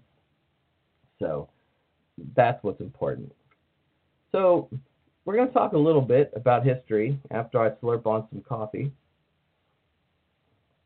And we're going to talk about history, and we're going to talk about history in sort of greater religious movements. Every religion has some sort of origin myth. If you think about the Mormons with Joseph Smith, this guy was visited by an angel and he found some golden tablets. Muhammad was visited in a cave. Jesus was allegedly born in a manger. There are always origin stories to religions. Almost all of those origin stories cannot be proven historically to have happened in the way that they were reported by the people that they allegedly happened to. There's no evidence for Joseph Smith's golden tablet. There's no evidence that Jesus was born in a manger. There's no evidence that Muhammad was visited by an angel in a cave. Now, those are all pretty extraordinary. Wicca's origin story can't really be proven either, but it's a lot less fanciful. It just involves a retired civil servant named Gerald Gardner being initiated into a coven of witches in 1939. We don't have a whole lot of evidence for Gerald Gardner's initiation, and it's sad, but it's true. All we really have is his word, and we have some speculation. I think it happened. There were a lot of people in the area that he lived in, called New Forest, England, who did magical things. Seems pretty likely that maybe a bunch of them got together and called themselves witches. But all we have is the word of Gerald himself. He talks about it in a couple of his books. Here's a little bit from one. This is from a book called Gerald Gardner Witch, which he's not listed as the author of, but was very much in charge of. You could almost call it an autobiography, even though it's not in the first person. This is what Gerald says about his initiation. Gardner felt delighted that he was about to be let into their secret. Thus it was that, a few days after the war had started, he was taken to a big house in the neighborhood. This belonged to old Dorothy, a lady of note in the district, county, and very well-to-do. She invariably wore a pearl necklace worth some 5,000 pounds at the time. It was in this house that he was initiated into witchcraft. He was very amused at first when he was stripped naked and brought into a place properly prepared to undergo his initiation.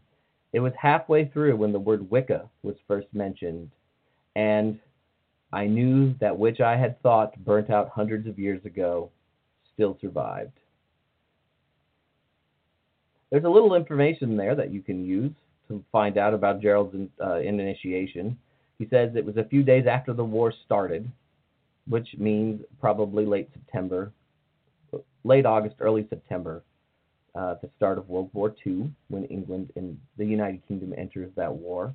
He says the house belonged to old Dorothy, and he describes her as a rich woman with a pearl necklace worth tens of thousands of today's dollars. I would not wear that in public. Putting the pieces together, we know who old Dorothy was. She was a woman named Dorothy Clutterbuck, or probably more accurately, Dorothy Fordham, Fordham being the name of her husband, Rupert, who had died previously a few months before the initiation. We know those two things. He also talks a little bit about it in his book, The Meaning of Witchcraft. Quote, "But I was half initiated before the word Wicca, which they used, hit me like a thunderbolt, and I knew where I was, and that the old religion still existed. And so I found myself in the circle, and there took the usual oath of secrecy, which bound me not to reveal certain things. Considering the oath of secrecy, it's not surprising that we don't know very much about his initiation, and he would never really say very much about it because he promised not to do it. In a letter he wrote to an English occultist named Gerald York, who was acting as the editor of his book Witchcraft Today, which was published in 1954, he wrote of his initiation, "As soon as the circle is cast and purified, they go round, what I call evoking the mighty ones, to attend, to guard the circle and witness the rites. These are many. They are supposed to stand outside and watch, seeing all is correct. Candidates for initiation are paraded around, introduced to them, and they are supposed to be satisfied all is in order. Also, at certain rites, a god or goddess is invoked to descend and come into the body of the priestess or priest. But first these are purified and parade around so the mighty ones outside see all is in order. This we speak of as invoking. At ordinary meetings, the god and goddess are not so invoked. The priestess and priest are simply their representatives and are not the gods themselves. I think I did not refer to this rite in my book. If I did, I don't think they'll pass it." One of my favorite parts of this letter is the end of it. I don't think they'll pass it. All throughout his life, after Gerald Gardner went public as a witch in 1951, he talked about his initiators in the New Forest as being in charge of what information he was allowed to pass out to others. The first time Gerald ever passed out any information about witchcraft was in a fiction book that was published in 1949 called High Magic's Aid. And it has some things that we associate today with Wiccan rituals and Wiccan sort of religion, if you will. He uses the word athame for the first time, for instance. And there are circles and things, though the magical system is mostly drawn from the Key of Solomon. It's very, very easy to see Wicca within that book. He did that first because the only way they would let him share any information was in a fiction book. Eventually, in 1954, he releases a book called Witchcraft Today, and then 1959, The Meaning of Witchcraft, all of which, again, he said, were approved by this particular little group. So what happened in 1939 with Gerald? Was he initiated into something? Is there any sort of proof for such a thing? We're going to have to go back and talk a little bit about Gerald's life before he was initiated. Gerald Gardner lived most of his life overseas. He suffered from asthma as a child, and his parents took him, gave him to his nursemaid, and said, "Take him away from England where it is damp and cold." And he spent most of his life in the Far East, later working for the British government, inspecting rubber plantations and the like. Gardner was born in 1884. So when he found Wicca in 1939, he was not an old man, but no longer a young man.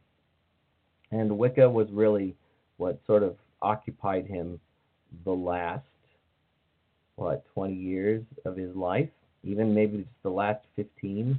I mean, he didn't do this for very long before. So after working in Borneo, Malaysia, Singapore, Sri Lanka, all over the Far East, for most of his adult life, Gardner returned to the United Kingdom in the late 1930s, and in 1938, he ended up meeting a group known as the Rosicrucian Crotona Fellowship.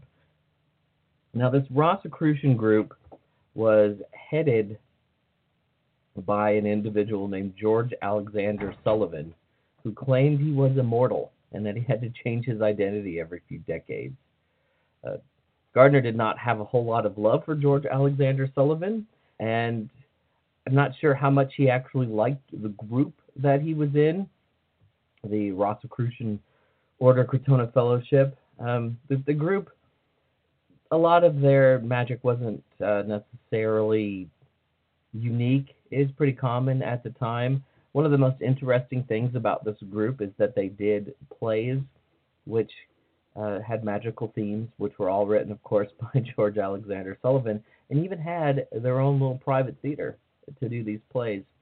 So Gardner started to go to this group, and he talked about a bunch of people he met within it that he called the most interesting element. And these were people, he said, who had a very real interest in magic. One of these people was a woman named Edith Woodford Grimes, who was born in 1887 and lived until 1975. She ended up becoming Gardner's mistress and was his partner in witchcraft for several years. His wife, Donna, did not look down upon Gerald's involvement in the craft, but as far as we know, she did not actively participate in the rituals in the same way that he did. And it's most likely that through Edith Woodford Grimes, whose nickname was Daffo, that Gerald became friends with the people that he calls the most interesting element. So we know that Daffo was a real person. We know that she had a relationship with Gerald because she's mentioned by several early witches in the 1950s, most notably Doreen Valiente. So we know that she was there and was doing witch things. One of the interesting things about the most interesting element, if we look to the writings of Englishman Philip Heselton, who has written several books about the New Forest Coven, the group that initiated Gerald, and he's written extensively about Gerald himself, most recently in a book called Witchfather, which is a 2-volume biography of Gerald. Previously, he wrote about Gerald in Wiccan Roots, was the name of the first book that he wrote, and the second is called Gerald Gardner and the Cauldron of Inspiration. I had to get up and look at my bookshelf because I couldn't remember the title of the book. Anyway, within the most interesting element was probably a group of former co-masons. And co-masonry is a lot like Freemasonry. However, it allows for women to be actively involved in the rituals with men. So you had all of these co-masons in the Rosicrucian Crotona Order Fellowship, and a lot of it goes back to a woman named Mabel Besant, who was the daughter of co-masonry's founder and one of the leading lights of Theosophy, which is kind of an early New Age movement, Annie Besant. In 1935, Mabel held a big title in co-masonry, but she was suspended over in the organization due to her anger over the group's Supreme Council reconciling with the French Masonic group, exiled from the greater world of Masonry. Yes, just like there are witch wars today, in the 1930s, there were co-masonry massacres. So in a show of solidarity with Mabel Besant, members of the nearby Southampton Co-Masonic Lodge resigned from co-masonry. So you had these people who were a part of a group, and then they had nowhere else to go. And because of especially Mabel Besant's connection with her mother to Theosophy, it's very likely that the co-Masonic group that they were a part of was doing some magical and spiritual things. So they go off and they join this group. And there are a couple of people in the co-masonry group who might have had a big impact on the New Forest Witch Coven. Most notably, an individual named Ernie Mason, and whose sister, Susie, and Rosetta also joined the Crotona Fellowship and were part of the Masonic group. Gardner, in the book Gerald Gardner Witch,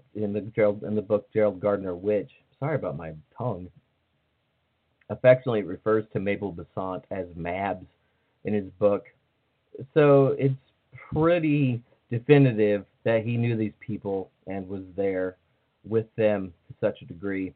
I think Ernest Mason, Ernie, is probably the most intriguing when it comes to a person who might have been related somehow to, for lack of a better term, traditional witchcraft or magical practices.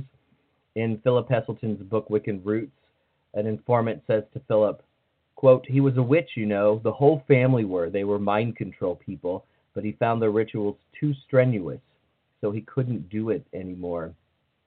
You know, one of the most fascinating things to me about someone who has a huge interest in all of this history, is that Ernie Mason died in 1979, and Edith Woodford Grimes died in 1975. If we'd just known a little bit more at the time, these are people that we could have asked about Gerald Gardner's initiation, and then we would have known for sure that it happened. I mean, their names in relationship to the New Forest Coven weren't really publicly known until the late 90s and early aughts. So the Mason family is fascinating because if there are real roots to a cunning craft or older magical practice, it might go through that particular group. What happened in 1939? Well, I think we've established that there was a little magical group there within the Rosicrucian Crotona Order Fellowship. We know that they were all interested in magic. Through co-masonry, they would have had kind of a structure for things. One of the other pieces of the puzzle that doesn't quite fit is Old Dorothy. And when I was growing up in the 90s, we often heard that Old Dorothy was Gerald's initiator. Though if you look at what actually has been said over the years, Gerald said he was initiated at Old Dorothy's house and that she was not his initiator. She was not a part of the Rosicrucian Fellowship, nor was she a co-mason. So she doesn't really fit in with these things quite as easily. However, she was very interested in theater, and the Rosicrucian group did do plays and things. So it's not unlikely, I guess, that maybe she would have shown up. And as someone with a lot of property and money, if she was friends with these people, she could have at least let them borrow her house. Dorothy in 1939 owned two very, very large houses. We know Dorothy Clutterbuck was a real person because we've seen her birth certificate and things. She's exactly like she's described in Gerald's book, Gerald Gardner Witch. She was also a part of the Conservative Association in the New Forest area. He seconded her nomination to be the president of that group in 1940. So they were at least in the same room at the same time at a certain point, though a group called the, quote, Conservative and Unionist Association would probably not have been a very good place to talk about witchcraft. Though she was extremely unconventional in her life, she probably had a long-term, rather open same-sex relationship until her partner passed away in the early 30s. And then when she married Rupert Fordham, Rupert was actually still legally married when they tied the knot. Fordham's wife had previously been committed to a mental health facility, and they were never officially divorced. Dorothy Clutterbuck's parents were wealthy, and she was able to live as a woman of independent means her entire life. So we're not sure. It would be really cool if somebody could find a diary or something where Dorothy Clutterbuck said, "Yes, I'm a witch." Nothing like that has ever really come to light, but in the 1942, 1943, she kept a little daily journal. It wasn't a diary so much, but it had like a daily meditation or a poem in it, maybe some pictures. If you're looking for things that are pagan in those, you might be able to find them. If you're not looking for things that are pagan, you probably will not find it. It just really, really depends. There are figures who feel like goddesses in there. There's sort of a deep love of nature in certain places. The jury is really, really... There's another person that Philip Heselton has linked to this early coven of witches in the New Forest. And we know that Gerald mentions her, at least in passing, to at least Doreen Valiente, because in a margins of one of Doreen's books, she just writes Mother Sabine about this person. And this is a woman named Rosamond Isabella Charlotte Sabine. And what's fascinating about Sabine is that she was a part of a Golden Dawn organization early on in her life and continued to write about occult things into the 1930s. In a letter, Gerald refers once to Old Mother Sabine. But it's a strange sort of note because he talks about her having recently died when she had died 5 years before that. But I don't know. I mean, when you get older, time really does creep up on you a little bit, doesn't it? So if you had the New Forest witches, and you had people who were interested in co-masonry, and you had somebody who was a part of an offshoot of the Golden Dawn, really, you have all of the pieces of modern Wicca to a large degree. One of the things about modern Wicca is that we can kind of tell where a lot of it came from. If we look at the rituals that sort of make up Wiccan witchcraft, and we look at some of the ideas found within Wiccan witchcraft, we can see that it comes from a couple of different sources. One of the biggest one is Freemasonry, and as I've already noted, the New Forest Coven was probably made up of people who were a part of a co-Masonic group. Freemasonry has a 3-tiered initiation, elevation, degree system, very much like the first Wiccans did. And almost all initiation ceremonies for the last 300 years have had a little bit of Masonic influence in them. Also, much of the language used in witch circles comes from Masonic tradition. When you talk about the charge of the goddess, charge is a word that was used within Masonry. For a long time, people who were not witches or unmagical were known as cowens, was originally a word which referred to non-Masons. A lot of people don't see Masonry as being a very sexy influence on Wicca. I feel just the opposite. Masonry is a really old practice. It's at least 300 years old, probably much, much older than that, and probably it's descended from a Scottish Masonic guild that built and designed cathedrals and castles in Scotland. Over time, it became less of a working group, just for people who were involved in that particular trade, and became a group that was available to anyone who really wanted to join. It ended up influencing groups like the Society of the Horseman's Word, which was a group that worked with horses. You know, there's a lot of things that are said about Freemasonry. A lot of people are like, well, it's a huge occult practice, and other people are like, it's not a cult practice at all. And it probably just really depends on what you're looking for. If you're somebody who's interested in esoteric things, you can find it within Masonry. I went to the Grand Lodge in London once for all of Masonry in England, and it had beautiful pictures of gods up on its walls and giant pentagrams. If you were looking for the magical and the esoteric there, you definitely were going to find it.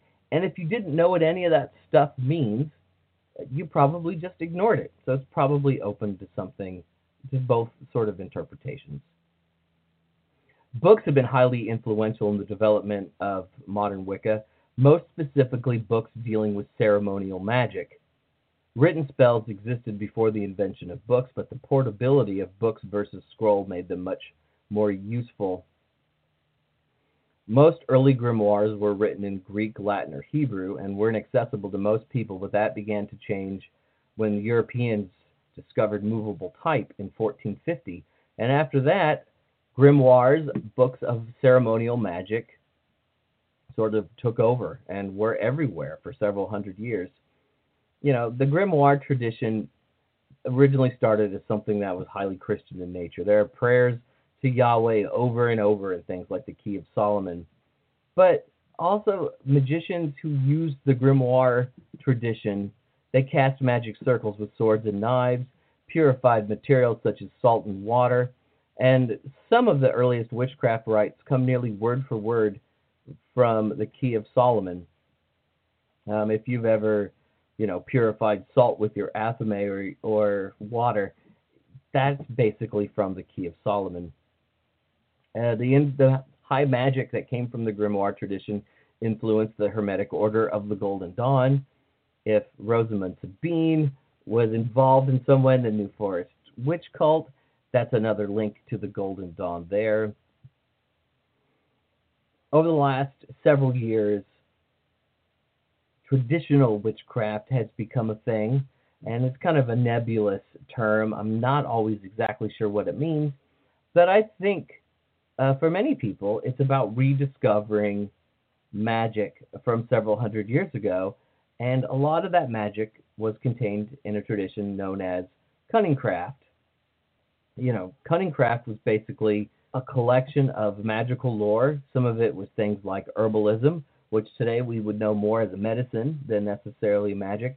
Some of it were old folk magic beliefs, and some people who practiced cunningcraft used grimoires and other sort of high magic books.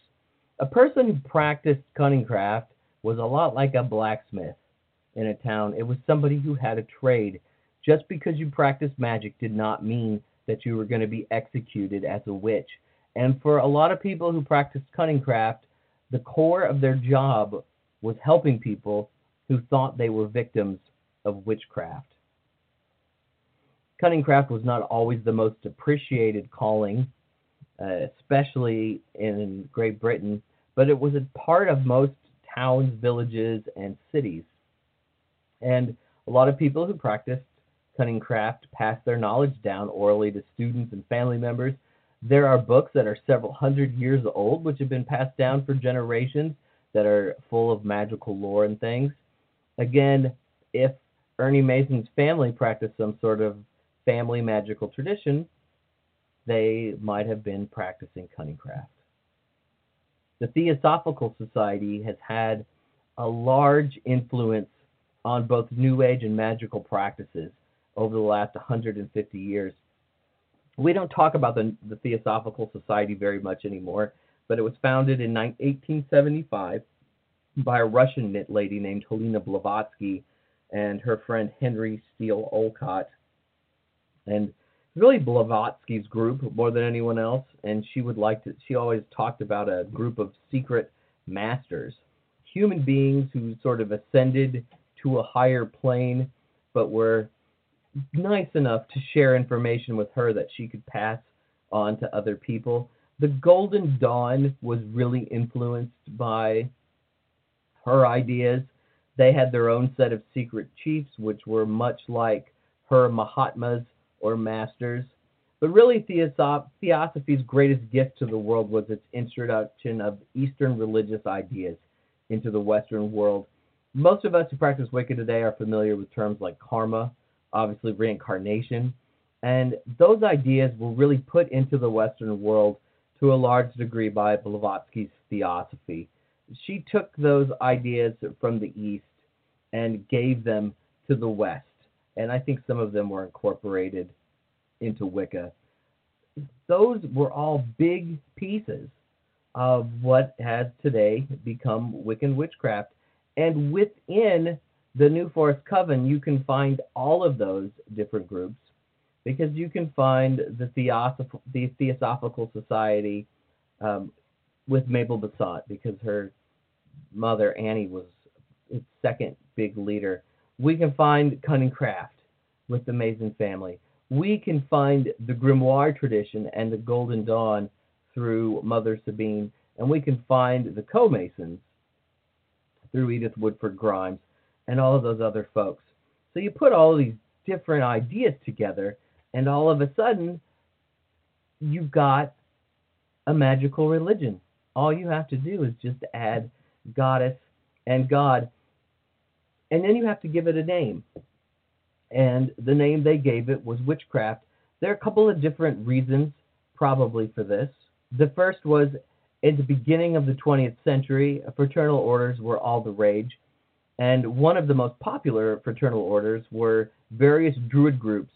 Some of these Druid groups later became quite pagan, but originally there were Druid groups that were much like Freemasons.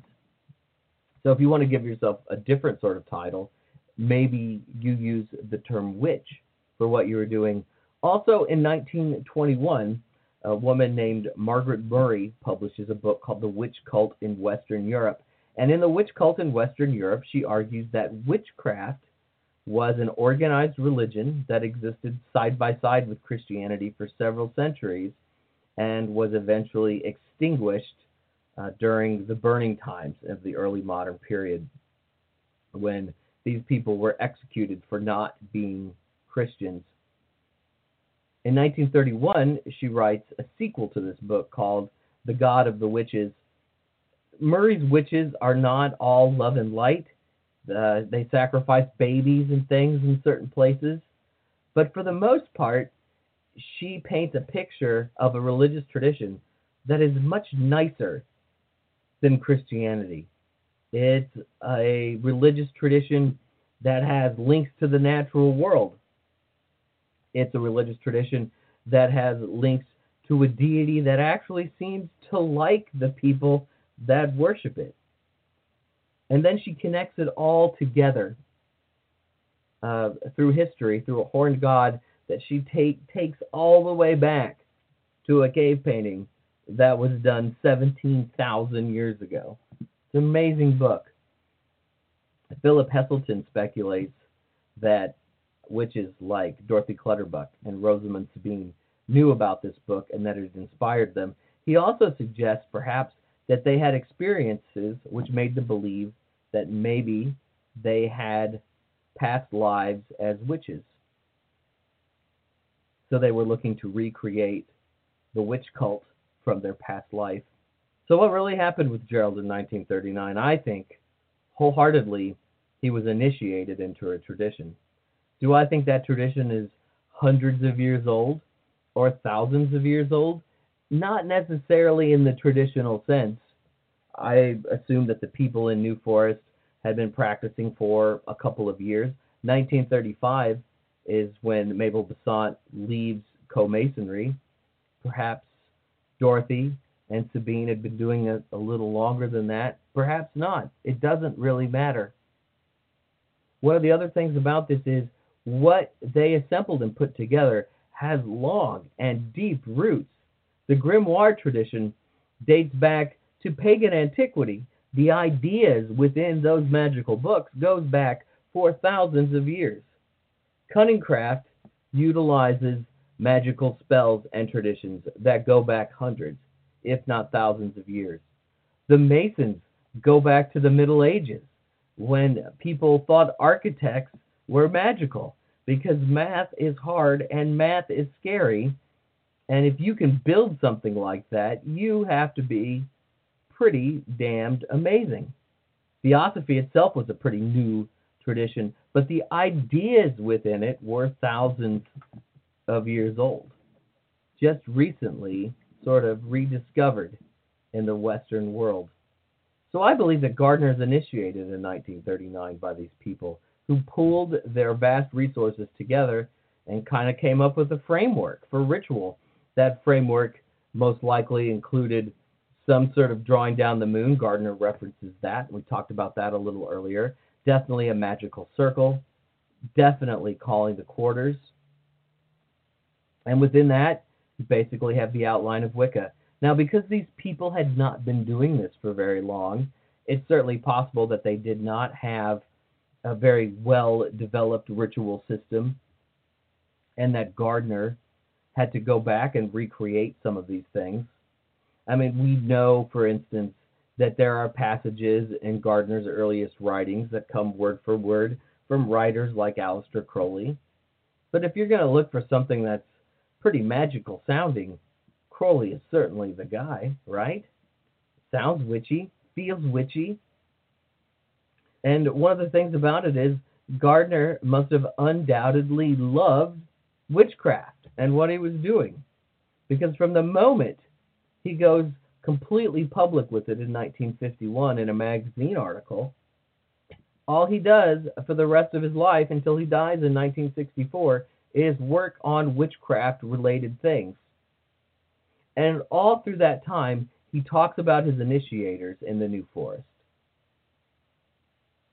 He talks about wanting their approval, though I'm not sure that he necessarily had it the last 15 years of his life, but he talks about wanting their approval, and he seems to hold these people in awe. And his story is extremely consistent about the initiation. To me, that does not sound like a liar. To me, it sounds like someone who had this experience and met with these people and decided to do these things. The initiation of Gardner, I think, is sort of the central moment in Wiccan history.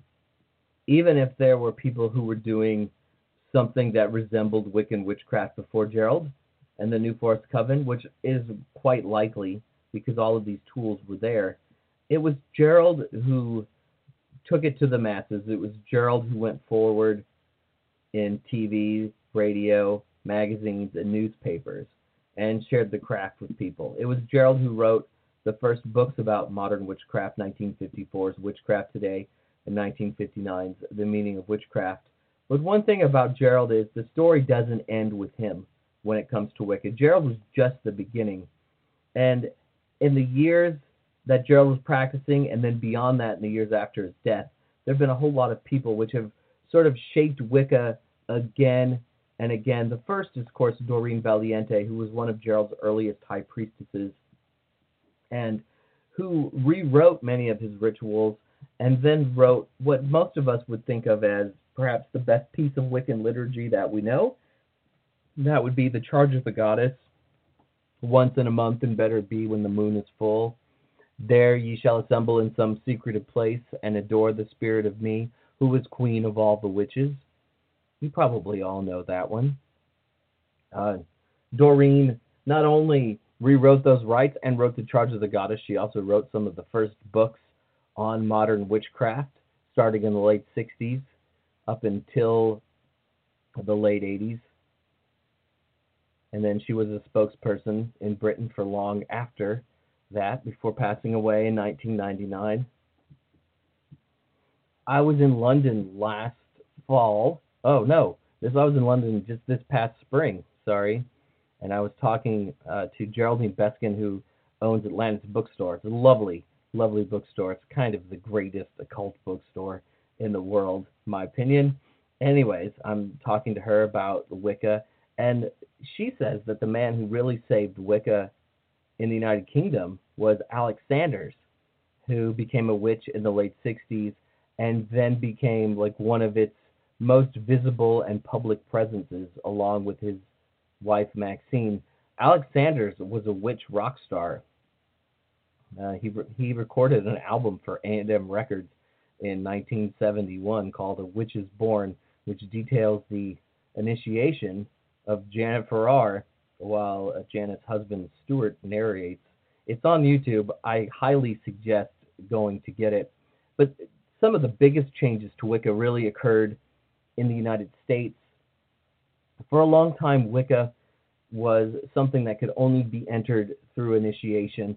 If you were looking for witchcraft rituals in 1965, you had two options: be initiated into a coven or write your own. Most people ended up, of course, being initiated into covens, but for some people that wasn't an option, and they began writing their own, especially on the west coast of the United States. That's how you ended up with groups like the New Reformed Orthodox Order of the Golden Dawn. But by 1971, books with ritual began to be printed. The first book with anything sort of resembling a modern Wiccan ritual that we would recognize comes out in 1970, and that's Paul Hewson's Mastering Witchcraft. A lot of traditional witches look to this as a foundational text, and it's such a good book that you can find a lot of different things in it, but the last chapter of that book really talks about a Wiccan witchcraft type of system almost exclusively. In 1971, the Book of Shadows, Lady Sheba's Book of Shadows, comes out, which was a pirated Book of Shadows that she got from an English working group. But from that point, all of a sudden, you had rituals where there didn't exist before, and anybody could go into a bookstore and buy a copy of Lady Sheba's Book of Shadows and start working as a Wiccan witch in a way that had not really happened before. In 1979, this was taken a step further with Starhawk's beautiful book, The Spiral Dance. Spiral Dance is really great because it kind of brings other witchcraft systems into a more Wiccan framework, especially the Anderson fairy tradition, which was started out here on the West Coast by Victor and Cora Anderson. Some of the ideas in the Spiral Dance come from Starhawk's training with Victor. And really, Starhawk infused awareness of the 60s onto Wicca in a way that hadn't been there before. If you look through pictures of Alex and Maxine Sanders in the 60s and 70s, you see things that look very ceremonial. You don't see people outside celebrating nature so much. You see people with a lot of ritual tools and things. Often, because Maxine was beautiful, you see a lot of naked Maxine. But after Starhawk, you see more and more sort of that nature-based Wicca, and Starhawk really infused that sort of idea onto the Wiccan framework in 79. 10 years later, we got another really important book called Wicca, A Guide for the Solitary Practitioner. And before Scott Cunningham's Wicca, every book about what we would call Wicca today used the word witch in it somewhere. You could find the word Wicca in certain places, but you really didn't have books called Wicca. They were all about witches or witchcraft. And Cunningham changed that in a big way. I've heard over the years that it was Llewellyn's idea to call the book Wicca, A Guide for the Solitary Practitioner. But whoever's idea it was a game-changing idea. All of a sudden now you did not need to be initiated to be a Wiccan anymore. It opened the floodgates. And then the floodgates got bigger, of course, throughout the 1990s. You know, a lot of us remember Silver Ravenwolf's To Ride a Silver Broomstick. And I know a lot of people don't like Silver, but God, I loved that book when I was a little witchling. It was just so infused with magic and easy to do things. And Silver Ravenwolf is an amazing writer. You don't have to like what she writes, but she's a very talented and very good writer. And I really think she appealed to those sort of Generation X witches. The 90s were really a boom period for Wiccan witchcraft. Obviously, most people think of The Craft, but it was more than just that one movie.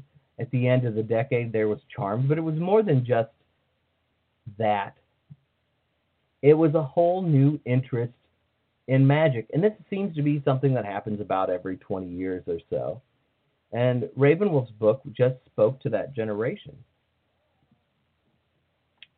As we go forward, past the 90s, we ended up with, some other things within modern Wiccan witchcraft. The online witch schools, like the group that supports this particular podcast and show.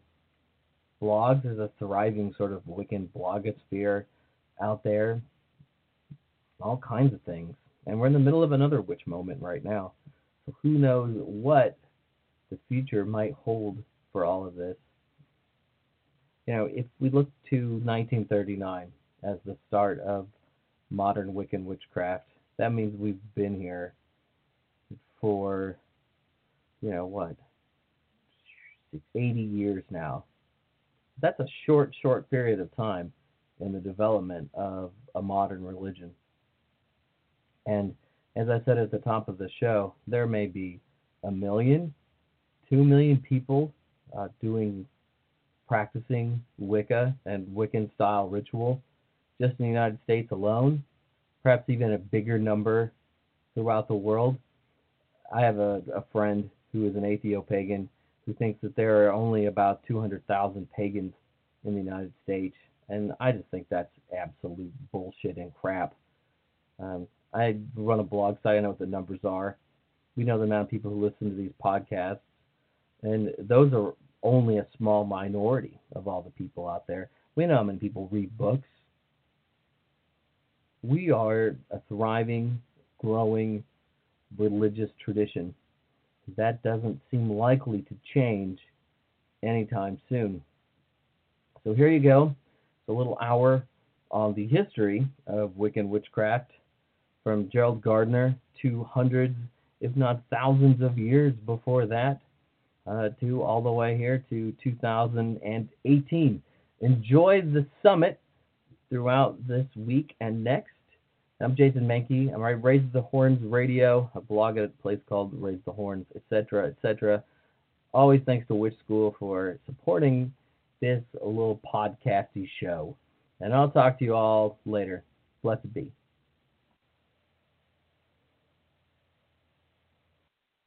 And you're listening to the Global Wicca Summit, which will continue on our channels on Global Blog Talk Radio /Global Wicca. And you'll also be listening to Witch and Famous, Blog Talk Radio Witch and Famous, which will continue on with Elizabeth Hamilton at 11 p.m. Central Time, 12 midnight. And we will be shortly with our Global Wicca Summit. We'll be adding more. Due to a difficulty, we are going to be bringing you the Reverend Apu's interviews from the Philippines. We're going to reschedule them and get those broadcasts as well. I want to thank you, and so we're going to continue on with our programming. We're going to continue on with our statements. Please join us, and remember, tonight, we can do everything else. If you'd like to help us with us to attend the Parliament, as you heard, it is thedailyspell.com/PFund, P, the letter P, F-U-N-D, and you can help us raise cash for that as well. So you've been listening to Pagans Tonight Radio, and with that, we're going to continue on. We're going to give a small another piece from one of the great voices, a interview we did with Dr. Raymond Buckland.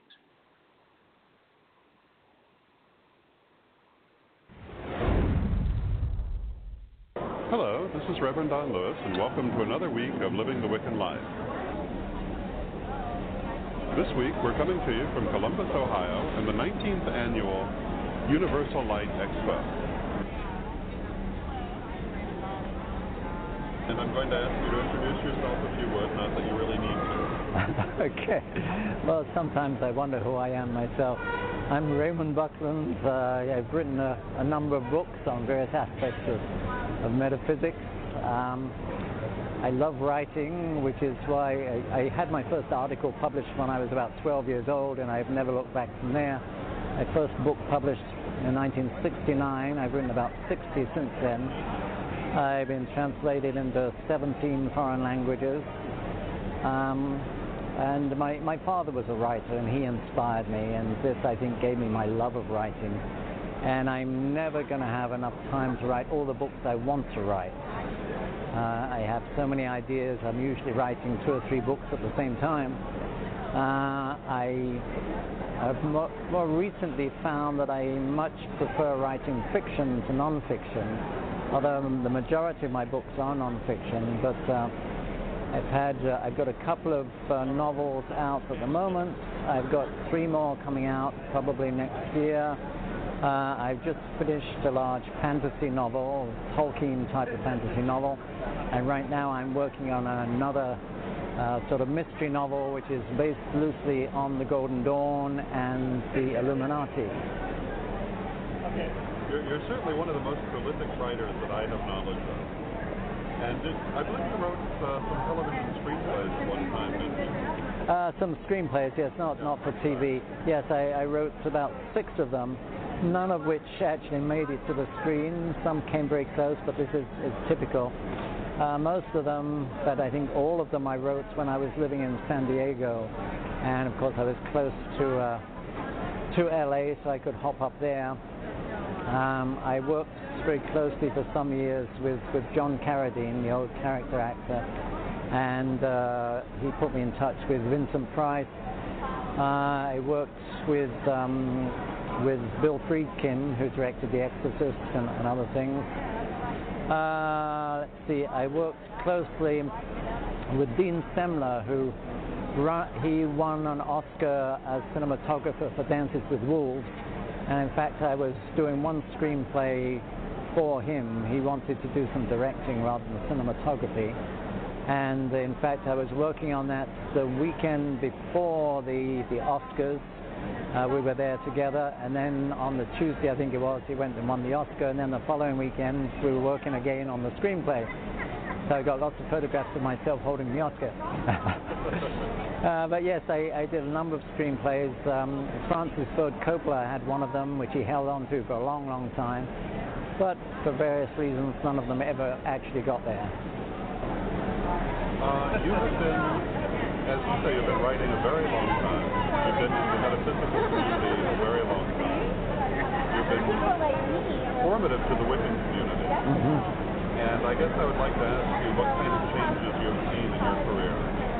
Well, incredible changes over the years. I introduced Wicca to this country in 1963, beginning of 64, and of course it's grown incredibly since then. So it's amazing to me how much it's grown and to what extent it's accepted. I've seen a lot of changes with it. For instance, originally Gerald Gardner and myself, we referred to it as witchcraft and called ourselves witches, and then gradually a movement started saying, well, let's call ourselves Wicca so that people don't think we're the old style witches. And Gerald and I both said, well, if you change your name, how long before people say, well, they call themselves so-and-so, but they're really witches? So we figured it was much more important to educate people on the misconceptions of witches and witchcraft.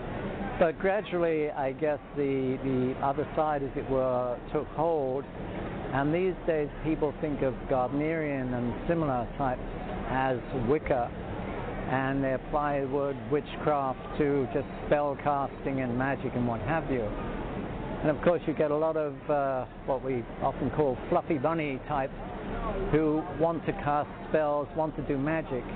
And really, if that's all they want to do, then they can do that. They don't have to be witches, they're magicians. So you can do magic, you can be a magician, you don't have to call yourself a witch. But anyway, this is the way things are going, and I think in some ways it's a shame. I think witchcraft is getting diluted to the point where it doesn't really mean anything. There's still the hardcore Wicca, what's now called Wicca, which is the religious aspects, the belief in the gods, the celebration of the Sabbats and Esbats and so on. That hardcore, and I think that will always remain. But outside that, it's got to the point almost where anybody can say and do anything and say this is witchcraft, and nobody can say no, it's not, because we've lost the borderlines, if you like, of it. What would you like to see change in the future? I would like to see witchcraft established even more so as a recognized religion. I mean, we've made tremendous strides in that direction. It's recognized in so many places. Just recently we've had it accepted that we can put pentacles on the headstones of soldiers and so on who've died in the war. So we've made tremendous strides there. And let me acknowledge Selena Fox, who has done so much in that direction. She's a wonderful mover and shaker. I would like to see more of that, to the point where you can go and just about anywhere and talk about witchcraft and Wicca and accept it as, yes, just another religion. I doubt that we will get to that, because we've always got the fundamentalist Christians there who will never accept anything other than their own versions of things. But I would like to see a more positive step in that direction. My last question. We were talking before that you've come to this show many times, and let me ask, what do you like about this particular show? It's close to home. It's only a 2-hour drive away. It's a large show with a lot of variety. It's been going for some time, so it's well established. But I think it is the variety. It draws so many wonderful people here. The exhibitors are all wonderful people, and the people who come here I've met all sorts of incredible people, and they're all sincere, and I think this is probably the key word, sincerity, with this show. Everybody seems sincere in their interests, both the booths and the people who come. Well, thank you very much. My pleasure, believe me. Thank you. Thank you.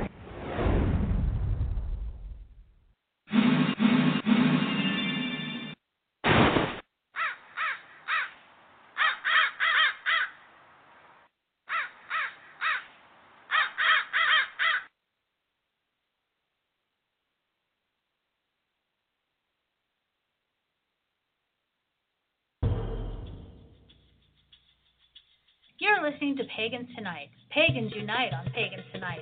Many paths, one network. For over 5 years, we've been the place to connect with the best, brightest, and most trusted voices in the pagan world. Every night is Pagans Tonight.